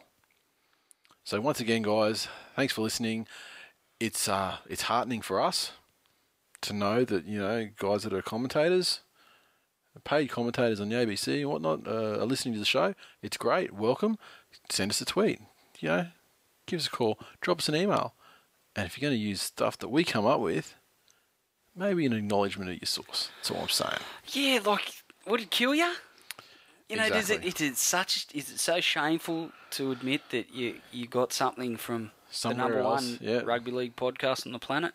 Yeah, it's not like you got it from one of the other 100 ones. You got it from the number one. Exactly. There's no shame in that, guys. It's not like you got it from another media source or something like that, where you'd have to give credit to another channel or something like that. Just shout out, guys. Exactly. Subliminal, even. No, just an actual shout-out name and URL would be fantastic, thanks. Jeez. Available, every week for free via iTunes. The website, thisweekinleague.com. That'll do. Okay, South Sydney Rabbitohs 26 defeated the St. George Illawarra Dragons 6 at the SCG. The scorers for the Rabbitohs: Luke Burgess, Jason Clark, Sam Burgess, Greg Inglis tries, Reynolds 4 from 4 conversions and a penalty goal, and the Dragons had a try to Jack de Belin and 1 conversion from 1 attempt from Gareth Widdop. The Rabbitohs scored 26 points after no score for 30 minutes, which I thought was pretty impressive. Decent answer to the slump that they've been in for the last few weeks.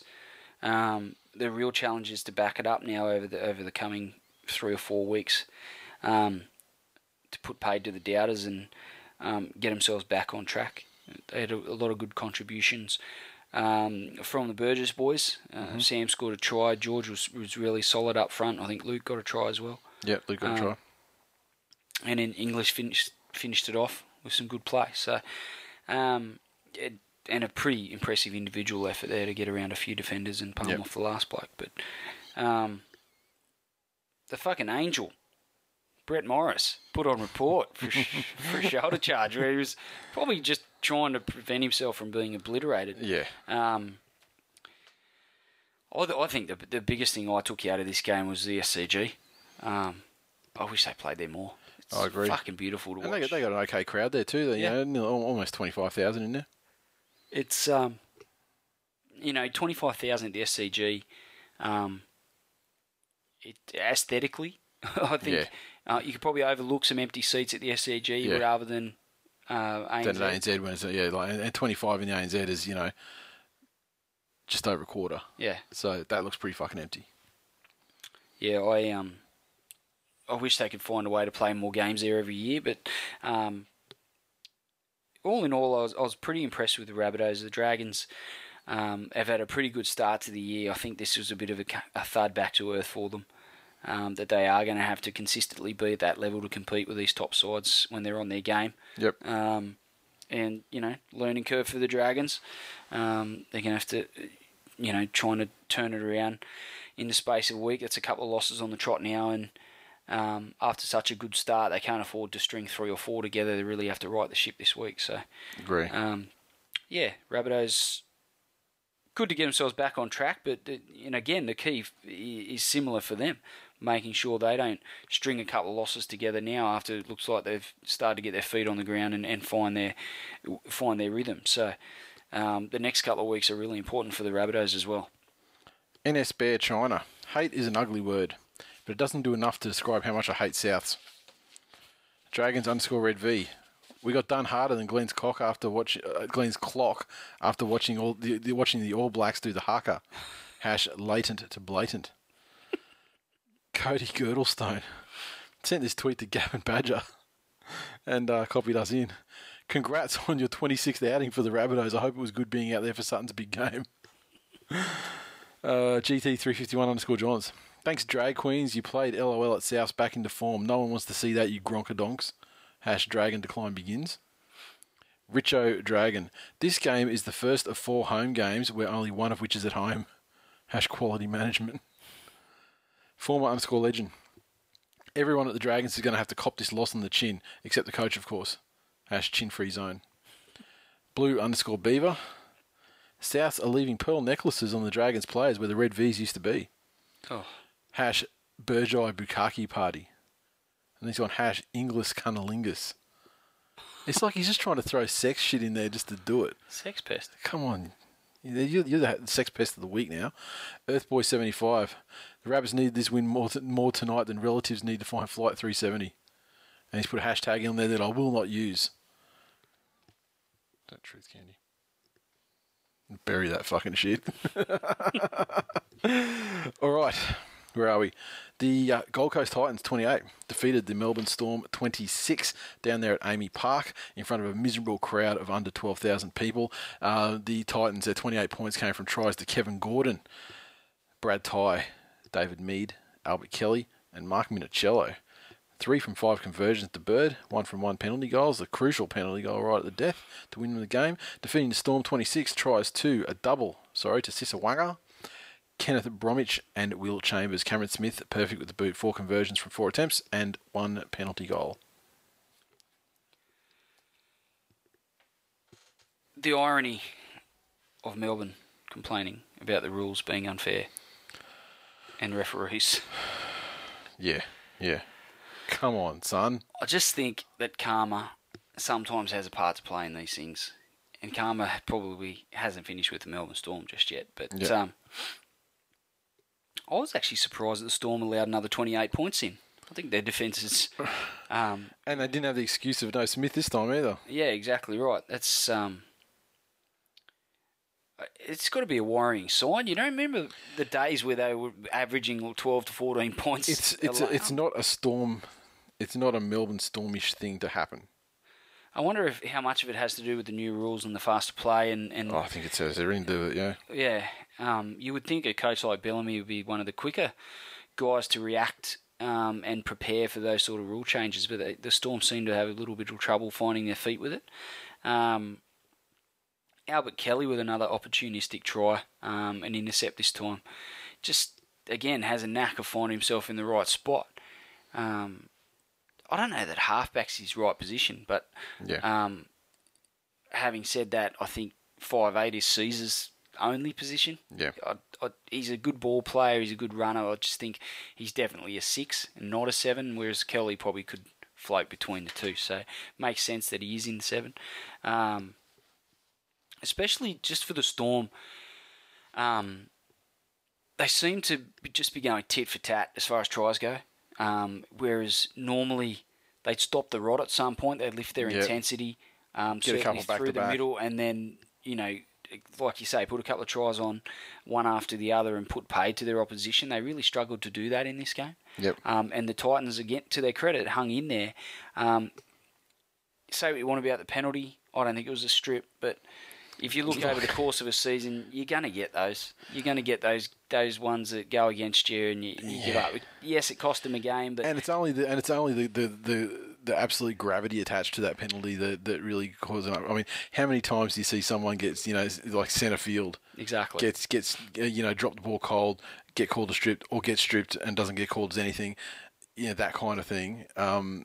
It's because it happened in point scoring territory, exactly, and it was the game deciding thing at the end of the game. I mean, I thought he pretty clearly dropped it, but these things tend to even out. But penalty wise, they tend to even out. But I mean, it's like something that costs you, wins you, or loses you an entire game. It's pretty fucked. All right, so where are we? Dragons_Red V. Great to see the purple cunts get beaten again by a substandard opponent. It's like winning the lottery. #Storm are gone. Devonhead. I'm not sad at all that the Storm lost on a dud call. #cheats. And he sent that to their Twitter as well, so manning up. Good stuff. Cruzy06.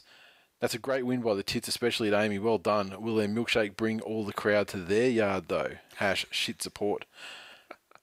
And this is one of many tweets from Carlos, a.k.a. Stiflers_mum_9.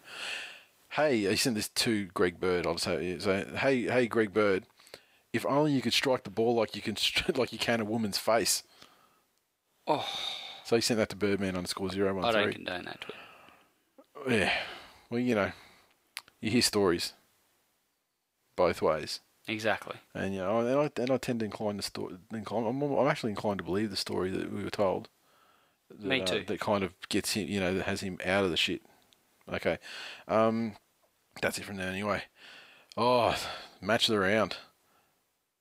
The West Tigers 34 defeat the Manly Seagulls 18. Leichhardt Oval. And good crowd of 16,311, which I would like to commend because it was pretty fucked conditions.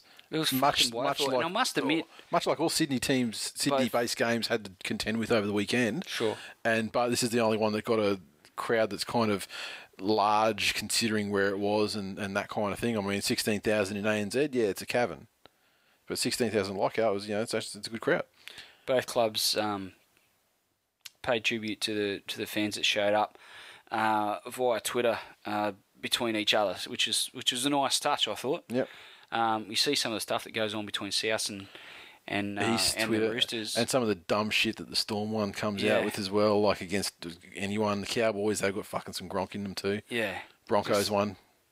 Just keep it classy, guys. You got enough Gronk fans. Every team's got enough Gronk fans on Twitter. Yeah, really. I mean, you think I can think of one. Like the Manly one doesn't carry on with Gronk shit. I don't think the West Tigers one does either, from what I've seen.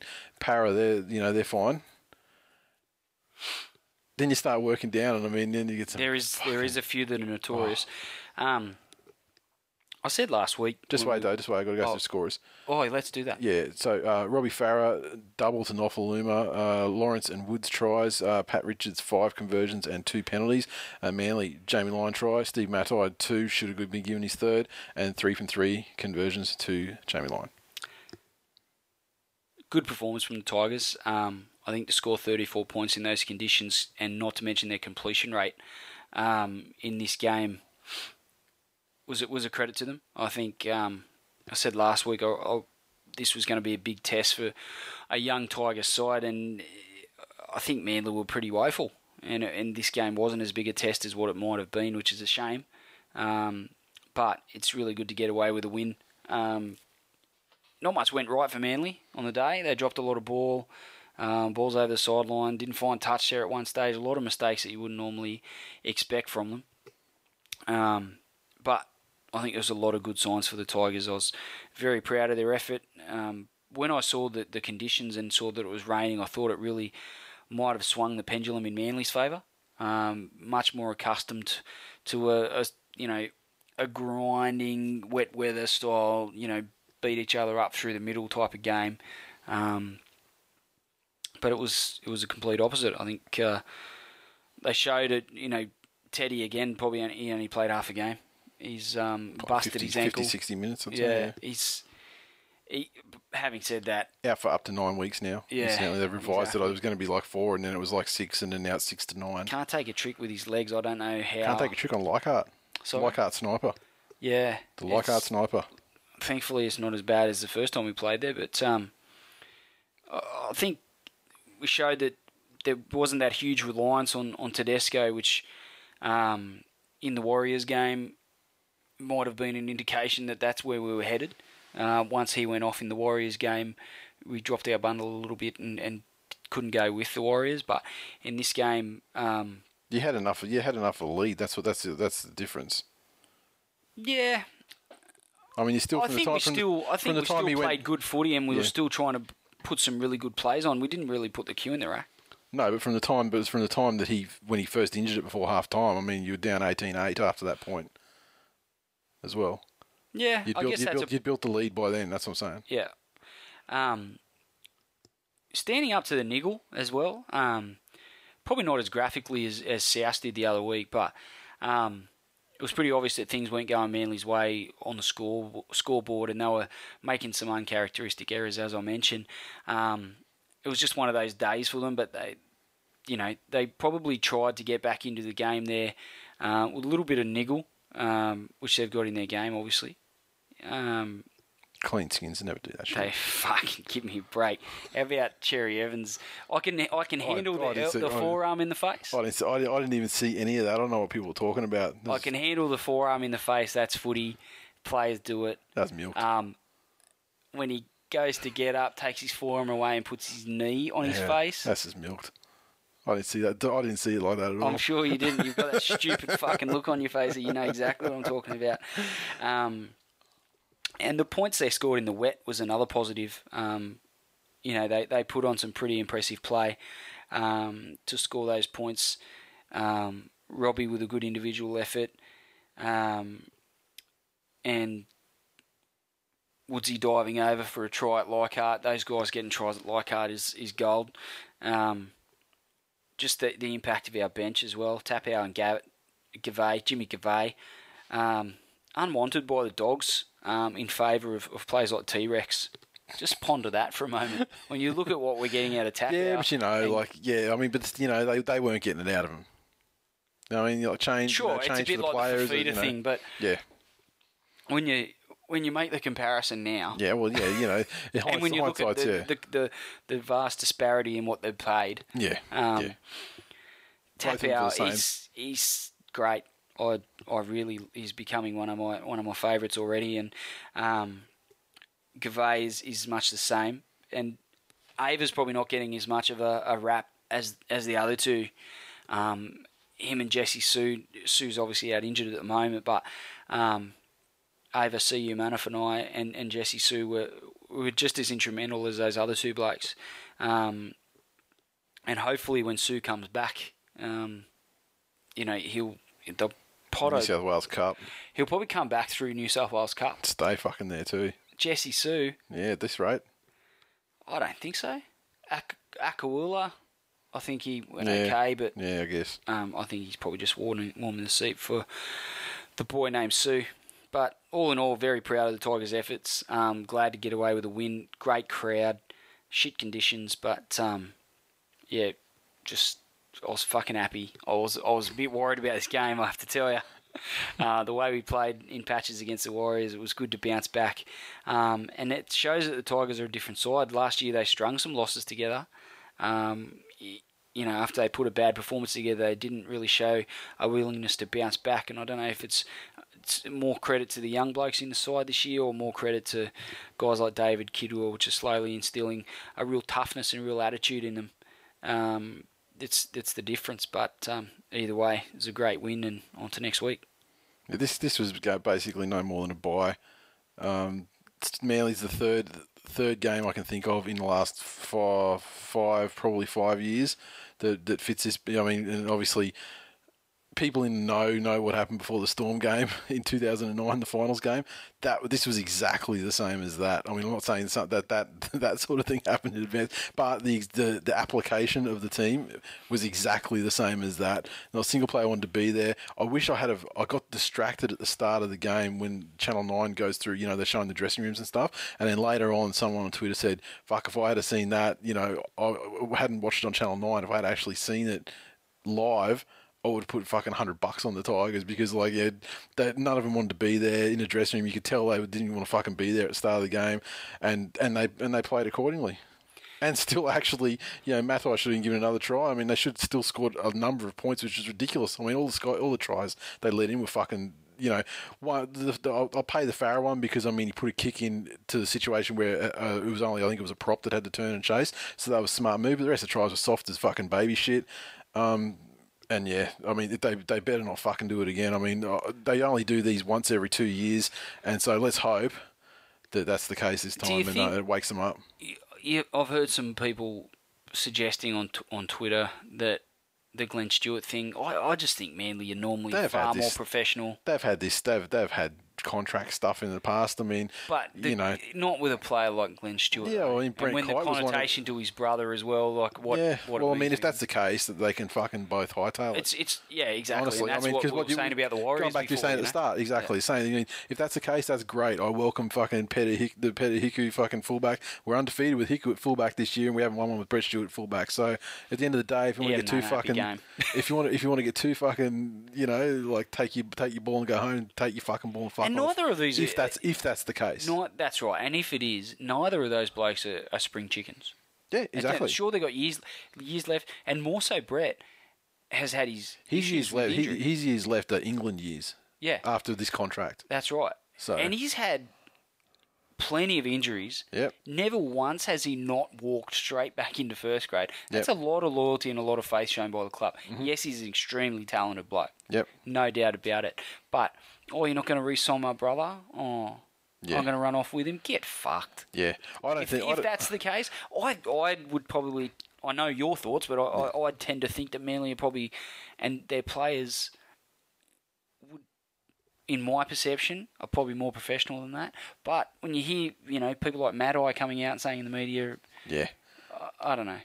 I know he's trying to look after his mates, but Manly would normally keep that shit under wraps. Yeah, well, I mean, Matai is obviously super tight with fucking Stewarts. But having said that, the three of those guys were groomsmen for Watmo, and Watmo hasn't said shit. He's the ultimate team patriot. And, his application and everything, was, better than anyone else on the team probably on the day. I mean, I think Matai was your best and has been all year. Yeah, Brett Stewart was out there working out there. And, I mean, the right-hand side haven't had a full complement all year. It's been Glenn Stewart's been out, or Jamie Lyon had to shift over to the other side of the field to be 5'8" because Foran was out. They haven't had the opportunity. Or then when they did have the opportunities, they scored all those points down there against the Storm pretty much. And so I thought Foran was pretty quiet. That's probably the first time I've ever said that. Yeah, he didn't do anything. I mean, anything that came was because it was actually Brett Stewart around the side, around the back, chiming in, and then usually dishing off to Matai. Yeah. So, no, good win. We'll take it. Yeah, exactly. It was just a fucking freebie. It was a buy, essentially, and they wouldn't want to fucking do it again because we don't stand for that shit down Manly way. I mean, that's Parramatta. Parramatta fans have to fucking swallow that shit week in, week out for years at a time, punctuated by the occasional good performance.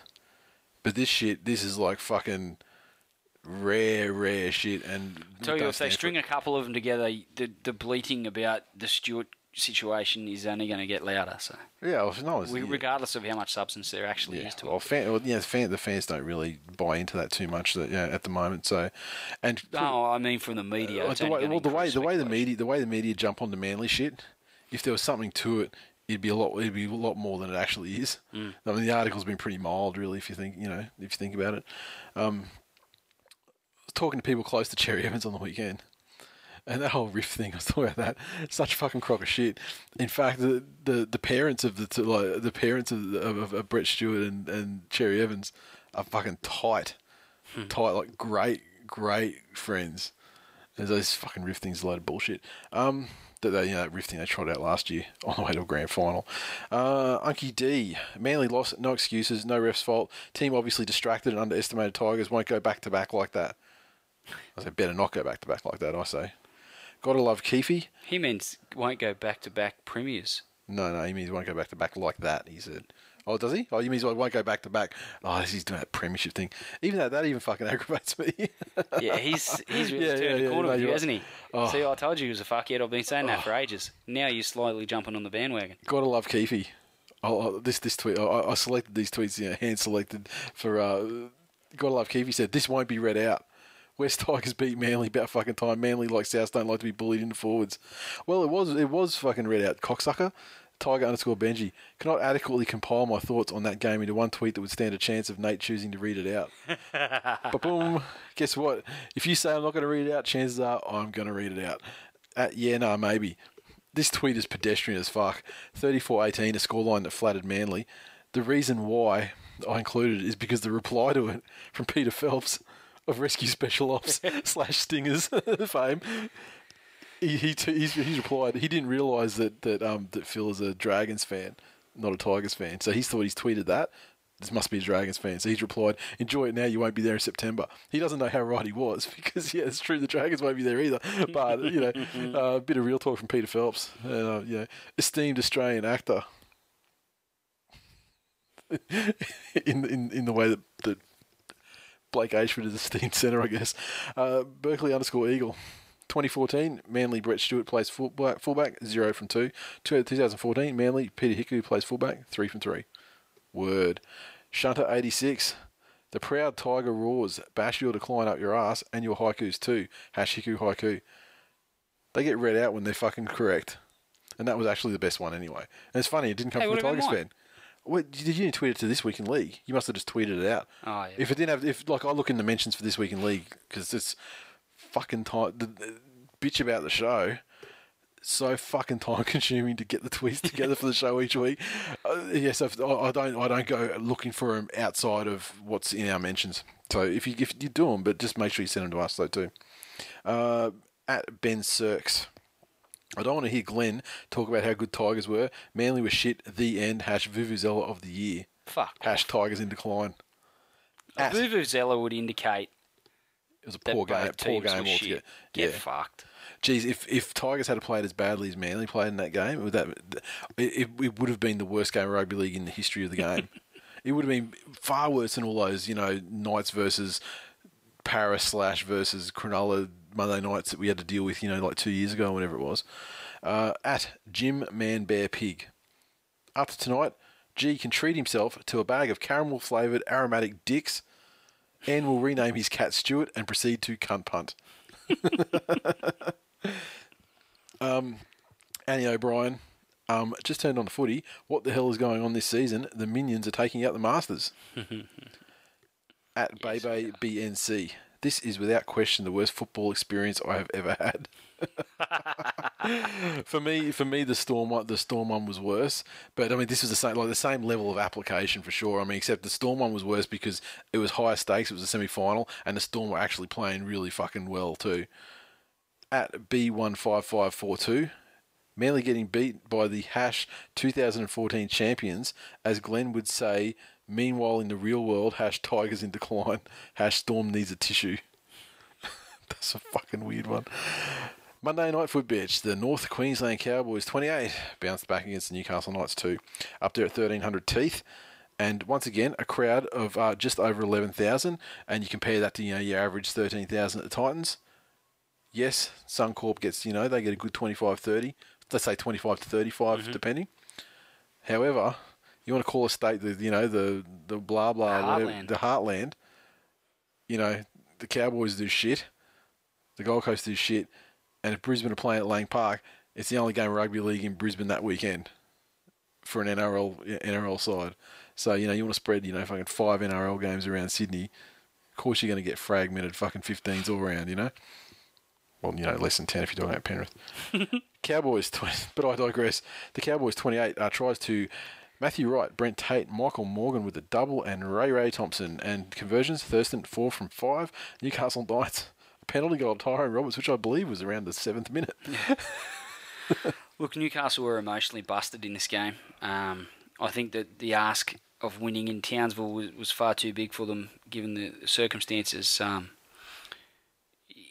It probably goes to show just how good they were last weekend in coming out and really putting on a great performance. To back it up here, away from home against a Cowboys side that were pretty desperate for a win was too much for them. And Cowboys played some pretty good attack. I thought their forwards really rolled on.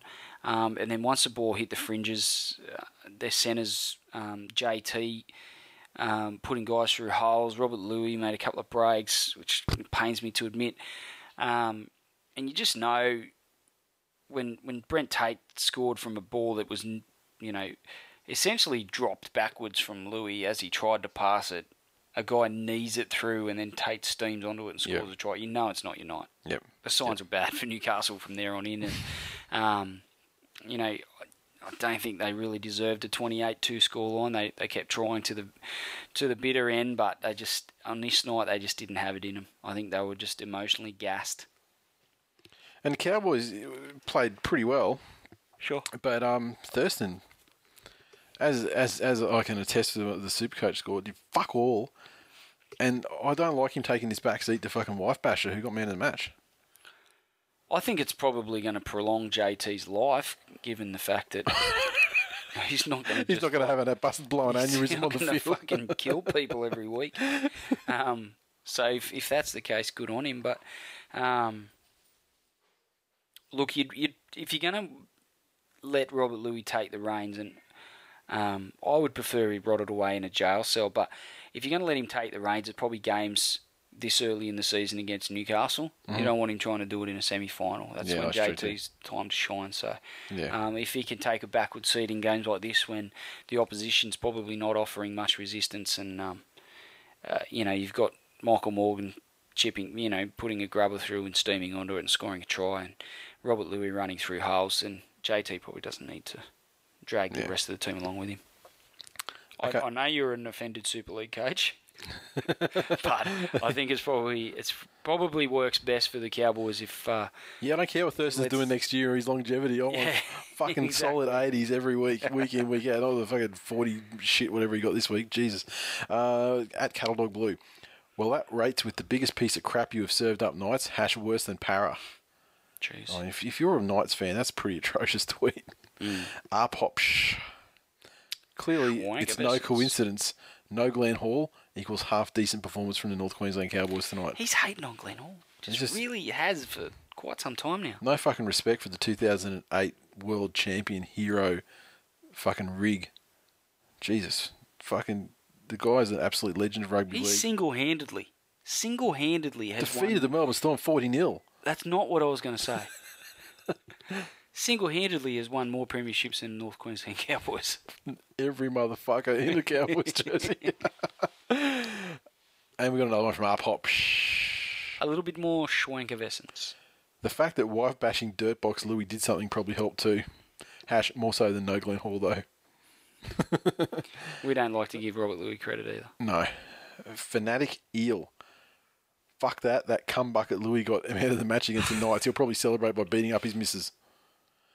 Never forget. Never forget. # never forget. # real talk. At Mr. Sports 83. Somehow it's actually worse to lose 28-2 than 28-0 would have been. Makes it seem like you had some pathetic hope at some point. And Jay Stib. Been doing 20 push-ups every time the video ref is used. Now have bigger tits than the missus. # C-Cups. # Captain's Challenge 2015. I'm all for Captain's Challenge, to be honest. Yeah. Agreed. I think it's great. I mean, it works great in NFL, and it's not so much Captain's Challenge, more comes from the coach when they want to challenge it. However, in practice, it'd be the similar sort of thing where you can lose them, and if you frivolously challenge shit, I think it's a great idea.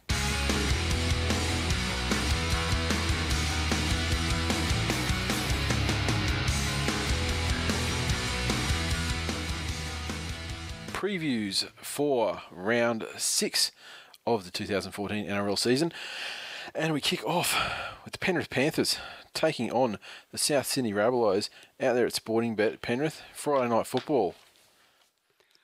Should be a pretty entertaining game if the conditions are okay. Yeah, I'm not sure what the forecast is and what it's been like down there in Sydney, this week. I mean, the weekend was obviously, quite horrible, but I'm not sure what it's like now, if it's actually cleared up or anything, and if it's, looking to clear up for the weekend. But, two sides. Two sides that are going okay. I mean, it'd be good for Penrith to test themselves against a, proper team. Sure. And South, I mean, I guess it'll, it still, it gives them the opportunity that if they do what they're supposed to do, they'll, continue to climb back up. Good opportunity for Penrith forwards to stand up and be counted against a pretty formidable Rabbitohs pack. Yep. And then hopefully, provide the space for Soward to get, Idris, Mansour, those sort of guys involved. Mm-hmm. Big ask. The fact that it's at Penrith I'd probably lean towards the Panthers. Yeah, I mean, I don't find Penrith, have a fantastic home ground advantage. It's not like one of the ones that you'd hear think about. It should be like Amy Brookvale or Raiders, or, even Suncorp, I guess, to an extent. Leichhardt, Campbelltown, those sorts of places. Yeah, not so much Campbelltown, but Leichhardt probably goes all right. I'm going to tip the Panthers. I've got a bit of a soft spot for the Panthers this year, and fuck's wrong with you? I'm liking what they're doing. I'm a big fan of the 5-year plan. Well, look at this. Okay, let's much so that the Springfield Panthers have adopted it. Let's try an innovative method of tipping this week. I'm going to go against the team that I think will win, and I also tip the Panthers, which means the Panthers are bound to win. Next, the Gold Coast Titans versus the Brisbane Broncos down at Cbus Super Stadium. Friday night football, 7:40 p.m. kickoff. Titans fans down the Gold Coast have no excuse. Their side is on top of the table. Exactly. Yeah, it's dubious as fuck, but they're on top of the table. Take it and run with it. They're against the old enemy. It's the local derby. Come on, I'd love idiots. to beat this game, but I'm going to have a 36-hour-old baby. So I don't think I'll be able to spring a trip down to Cbus Stadium. No. Considering Nicholson will still be in the hospital. So I don't believe in the Titans. I think the Broncos will get this one. I don't believe in the Titans either. I think they're absolutely shit and fucking mystifies me. That's not to say I believe in the Broncos. I just believe in the Broncos a little bit more than I do the Titans. The Titans, in my opinion, are absolute dog shit, and I cannot fucking believe that they've managed to find themselves on top of the table at this point. And given everything I just said, I'm going to tip the Titans because I would tip the Broncos otherwise, and I'm in reverse mode this week to see what happens. Canberra Raiders versus the Newcastle Knights. GIO. The Knights were pretty bad, backing up after Monday night football. In Perth, it's the Raiders' home ground advantage is obviously nullified, given it is technically a home game for them, but away games tend to be, the Knights aren't renowned as a poor away side, but Canberra have that in them. Yeah, but not so much this year, I guess. But yeah, I'm probably going to lean towards the Raiders. I don't think they were horrible against the Panthers. I think the conditions probably played more into the hands of the Panthers, given that they've got a couple of players with solid kicking games. Milford probably will be more of a factor in this game, and that's probably enough, given the fact that the Knights are again backing up from Monday night football. I think the Raiders will get the win. Yeah, it's a Monday night football thing for the Knights, and I mean, there was a bit of an adrenaline dump, I think, on Monday night, following all the McKinnon stuff, and how up they were for the Cronulla game. Does it mean that they can, turn it around now, and, because they weren't bad before, No. They weren't bad before that game, so it's just tough. I mean, the Raiders are really hard to read.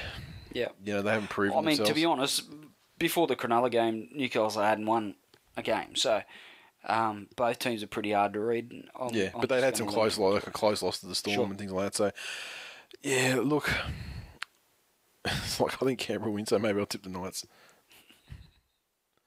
If these come through, I'm going to enter these in the tipping thing as well. And if they come true, if I get 8 out of 8, I'll fucking kill myself. Parramatta Eels versus the Sydney Roosters at Pertec. I'm going to go for a boil over in this game. Boy, wow. Okay, so the Eels are that good. They're going to be Recently. They're going to be looking to make amends for the shellacking that the Roosters put on them just a few weeks ago.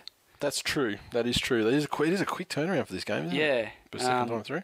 Given the fact that they're at home, Sandow's in the side, bit of a pep in their step last week and a little bit of an attitude. I think they might want to stick it to the Roosters a little bit with that memory of that loss still burning in their memory, and Sandow might be the difference. And I think they might have, on this day, I think they might have a few more points in them than the Roosters. This is tough. I mean, because Fuck, there's there's been enough upsets already. I know. It's not that far-fetched. In the context of this season, it's not that far fetched. I just wonder. East, it's going to have to come together from the same. I mean, they're almost exactly the premiership side at this point. Exactly. Except for O'Donnell, and I mean, is it necessarily a bad thing to remove a fucking murderous psychopath out of your lineup? So honestly, East have to get it together. I mean, surely, mentally, they have to get it together after two substandard performances where they've been beaten in very low-scoring games. They only have to score a couple of tries to win, because I think that their defence is, one positive out of the last two games is they've lost. They've only conceded 17 points to lose to lose two games. So, I think the Roosters will win, and so I'll tip the Eels.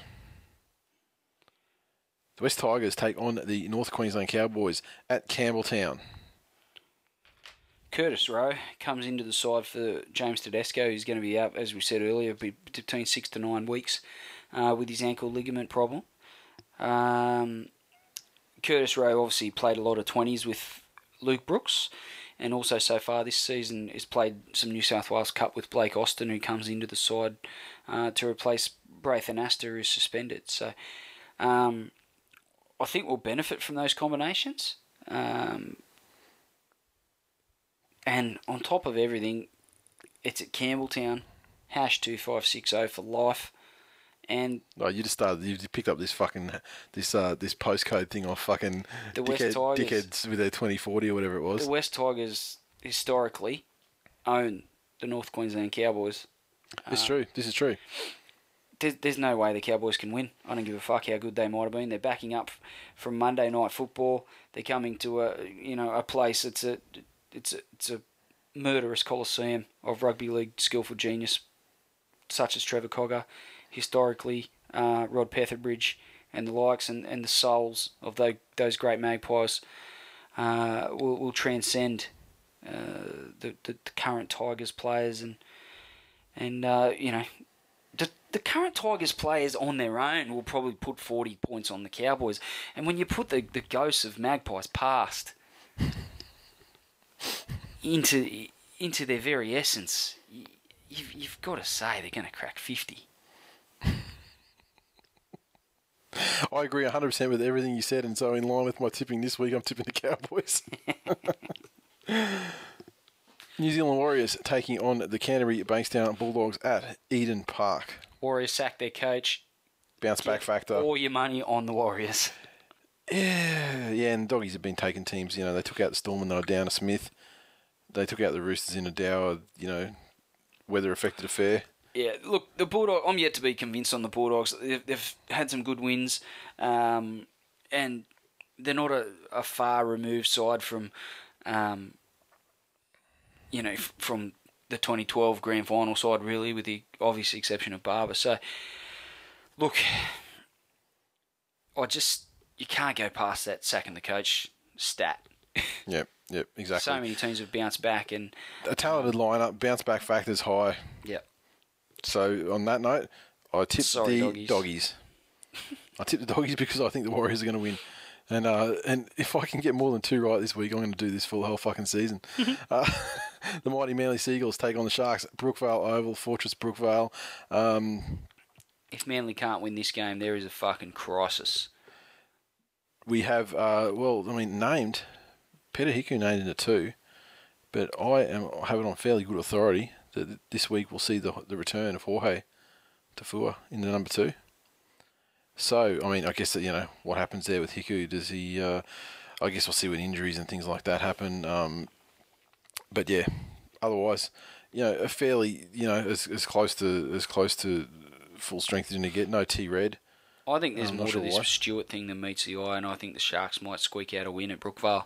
And that's when the serious questions of Manly will start to be asked. The Sharks have got nothing. It's great. And the thing, I think that one of the, I don't think it's the only factor, but I think a major factor was just a letdown factor that Manly played the entire top four from last season in the first couple of weeks of the competition. They had hard back-to-back wins over, the Parramatta aren't a great side. They're a terrible side, in fact. Although Manly's win over Parramatta now is starting to fucking look a little bit better in context. But they had that tough win, a tough game against the Storm. Then they had followed up with a tough game against the Rabbits, and then it was a tough game. It was the Eels, but it was a tough game, and they only pulled out at the end. Tough game against East. I mean, there's also a little bit of a letdown factor as well. So now they've got that out of the system. They had a rest last week. Yeah, they had some tough games, and then they had to play 80 minutes paralysed with fear of the West Tigers forward pack. Well, they basically played a bye. They had a bye last week, and they'll come back refreshed, and hopefully some nice weather. And these Sharks got fucking nothing. So you're going to tip?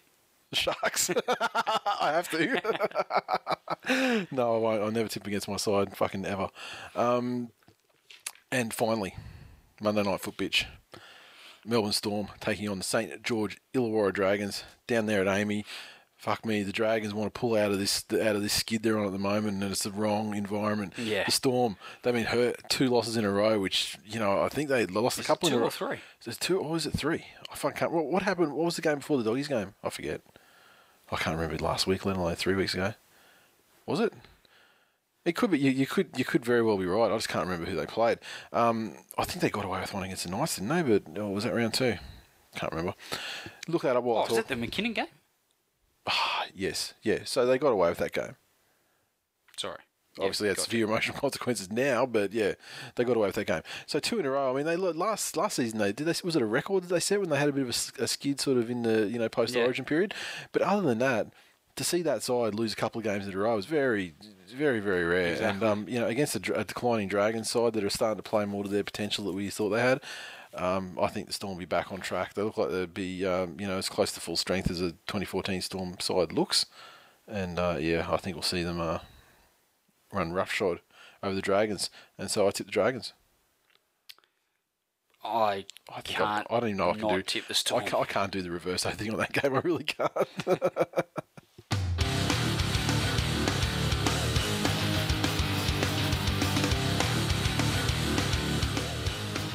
That is full time for episode 149. As always, you can interact with us on Twitter, so follow at TWI League. And of course, we're on Facebook as well, facebook.com/This Week in League. So make sure you hit the like button and share our posts and that sort of stuff. Help spread the word. I'll tell you what, people love sharing. They love sharing the Photoshop stuff. Love it. They do. The Rock one last week, loved it. That got thousands and thousands of views, and it was shared a lot of times, certainly more than anything else gets shared. And same thing happened for that Walking Dead one as well. Is same thing, it got shared about the same amount of times. I don't think as many people have seen it, but it's only a couple of days old too, so it's good. Keep sharing it and everything. We get a lot of new likes and things and followers on Twitter from these things I've noticed. iTunes, it's fucking review Palooza tonight. We got one. This is a redone one from Simo Ali. Best NRL podcast, 5 stars. A redone is you just regurgitated it. Well, no, because he gave us he changed. This is the 3rd time he's had a crack at a review. Right. Because the first time he was all over our dick. Then the second time he did one and said, "Look, I'm making it a 1-star review until you get rid of the clock." Sorry. And so now it's 5 stars. You guys can have your 5-star review back for getting rid of that clock. Oh yeah, something great show, many laughs, very knowing people, 5 stars. And then we got one from Waratah67, credit to the game, 5 stars. Boys, I just bought a membership. I had been meaning to for a few rounds, but hearing about your initiative to support McKinnon made me pull my finger out. You fellas are a credit to this great game and its community. You don't take things too seriously, except when things threaten that community essence, and then you're both prepared to stand up for it. Much respect. Chris_Dewey. That's fucking Thank you, sir. fantastic. I fucking love it. I mean, every review that, that's a great, well-written, positive one is my favourite, but that's my new favourite. Now... You get a new favourite every week. Yeah, I know. I had, got something from James Whetstone, I believe his name is, and he hasn't gone through and included his own one, so I'm just going to quickly look it up while I'm talking. But he's over there in the UK, and so what he's said is he sent us fucking very Whetstone in the UK. Does nothing but rain in that fucking joint. Yeah, and he sent us a message through the week and said, look, you haven't read out my review, so I'm going to have to. I wrote it on the iTunes store last year. It's in August last year, but it was in the UK store, so we didn't see it. So he said, look, I'm going to drop it in here for you. He said, leave your heroes and everything precious to you at the door and brace yourselves for this week in league. Nate, in brackets Razzle, and Glenn, in brackets Dazzle, are the masters of hash real talk, where the men are men and the women are also sometimes men. Your rugby league reality will be shaken, for your team are not the team of destiny. There can only be one hash Tigers in decline. If you've already seen this, and he said, if you've already seen this and deemed it unworthy, then I'll be moseying along. I said, mate, so I said, look, I'm sorry, like we don't see what happens in the UK store, so, thanks for letting us know. And if there's any other ones from this year, then, let me know. And so then he emailed me a screenshot of the reviews over on the British store, and we got one from Slerius, who's, an associate of Arposh. Dead Set Gronks, 26th of March this year. Not a bad podcast considering the two gibberers behind the mics. Two Gronks who know a little about footy, although one is a Manly fan fitted with standard life delusions. Glenn's alright, can't really hate a Magpies fan. Listener Arpop sounds like a right fuckhead. If I had more hands, I'd give this podcast 4 thumbs down. And, that was cold-blooded. Guy's a piece of work. And then we got another one. He writes reviews like he picks mates. We got from Robert Moore. That the podcast other sports are jealous of 5 stars. This is the best mushroom-related podcast out there, although very button-biased. A must for all league fans. Tipping. Well, as I said earlier, there's been 45 potential points to be earned through the course of tipping this season so far. Top of the table, 28. Barely 50%. Fucking hell. Far out. So that's Gazawonga, maintains his lead that he had. Got 4 last week. I mean, his fucking scores are atrocious. The amount of people who got 8 in round 2, fucking surprising. Shane Aaron Elvis is second on 26, 2 points back already. A gap's open. Also on 26 is Whitey. Then we move back to 25 with Brendan Bush in 4th and Scott Beebe in 5th. Then we move back to 24 points, and that takes us all the way through to the end of the top 10 from the Real Jedi, the Unique 180, Melon, NZ Tiger, TBI Penguin. So congratulations. 24s do extend a little bit out of the top 10 as well, but we'll just go with the ones that are actually in the 10. Fantasy. This week I moved up a couple of places to 75th position, which is good because I thought I was in decline in the fantasy after going from third to 4th to 78th, I think, and moved back up this week, which is good. And of course, in our competition, I'm on the top because fucking the man. Notable, John Ard's in second place with his Southside Clackers. Then we've got Spooners SC, which is Tyler's team. It's in his wife's name, so it's his wife's team, really. But he basically set himself a challenge of creating a side called Spooners SC, and he could only select players from sides in the bottom 8 last year. So Jesus. So, but players. Way to make it hard on yourself, son. But players move into those sides and things like that, and like he'd probably have Tedesco would have made some money out of him, and guys like that, and like Widdop went great in the early running as well with the Dragons. So things like that would have put him in pretty good stead. Where are we? Curtis, he's in 4th. Winter is crowding. Great name for a team. Dingbats, Burks Eagles, Falco Falcons, Butts Badgers, CJs, and Injection Infection. So that rounds out the top 10 of our comp. And of course, the shop. We've got the memberships still on sale. Was chatting to the t-shirt guy last night. So that's all good. Basically, he was just asking me something about the labels for the sizing and stuff on the inside of the shirts. So all good, all going ahead, and everything else is pretty much in hand and it's either arrived or on its way. So fantastic. Basically, what I'll do is I'll send an email out to when I've got a firm date when the shirts will be actually completed and packed. I'll send an email to everyone who's bought a membership. At this, I'll just send a group email out so everyone will know, okay, they've been dispatched, and then that means it'll be probably a couple of days till we get them, and then I'll send another email when they're actually being dispatched, from here to, your mailboxes. So, shouldn't be too many more weeks now. So I can't wait to get my fucking hands on them, to be honest. We also have some old Revelation shirts, Tigers and Decline shirts. Sorry to cut you off. I just can't wait to see when people get their stuff, you Yeah. know, and they send us photos of, you know, wearing it to games or wearing it out in public or whatever the fuck the case. Yeah, hugging you know, up, hugging even up with like Alfie Grant, Langer and you know, yeah.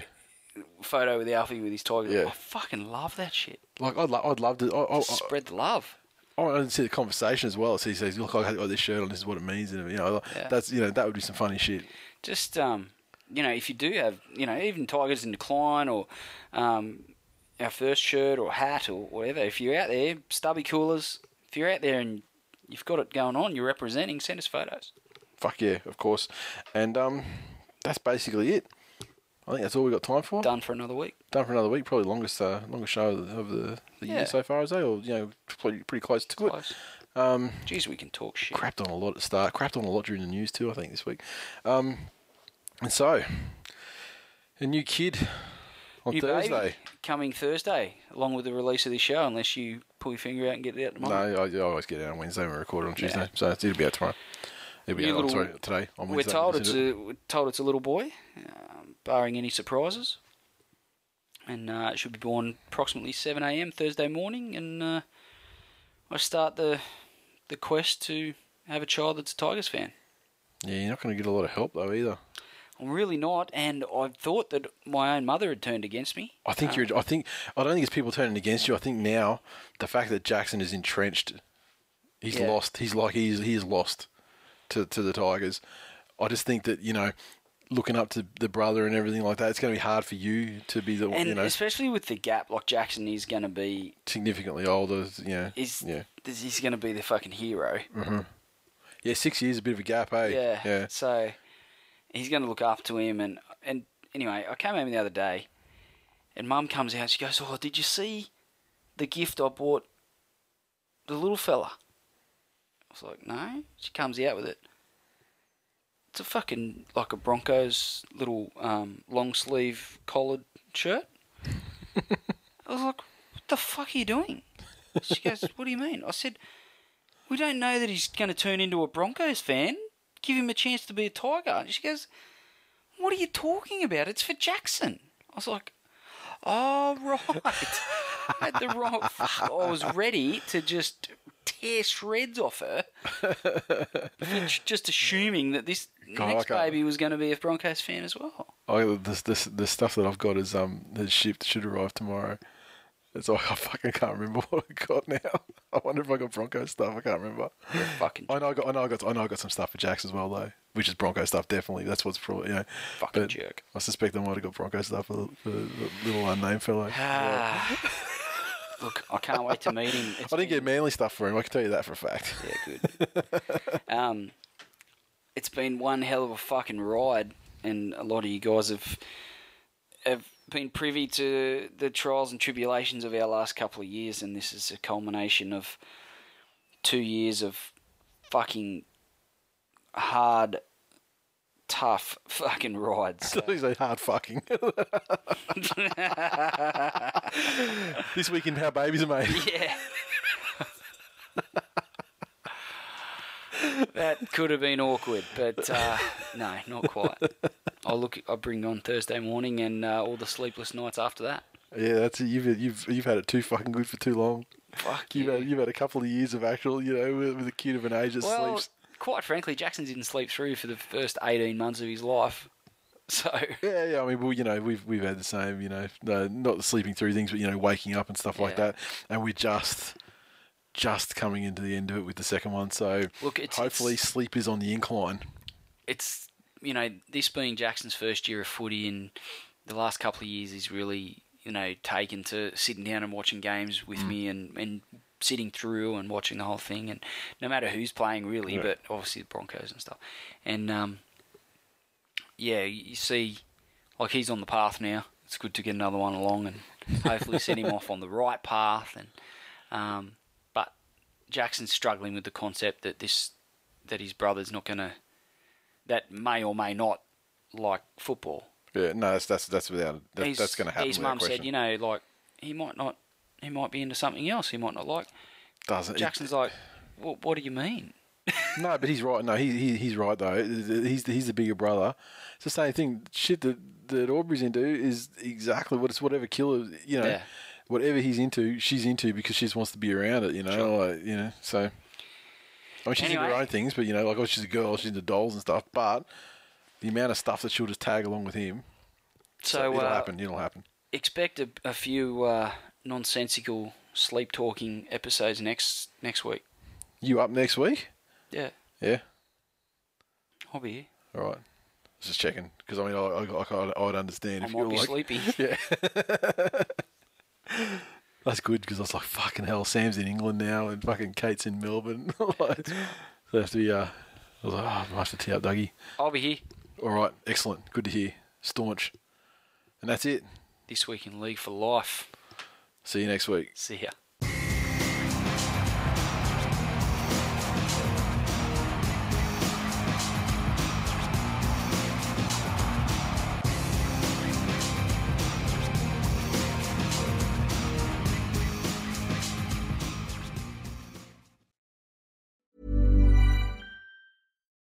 Protect your dream home with American Family Insurance.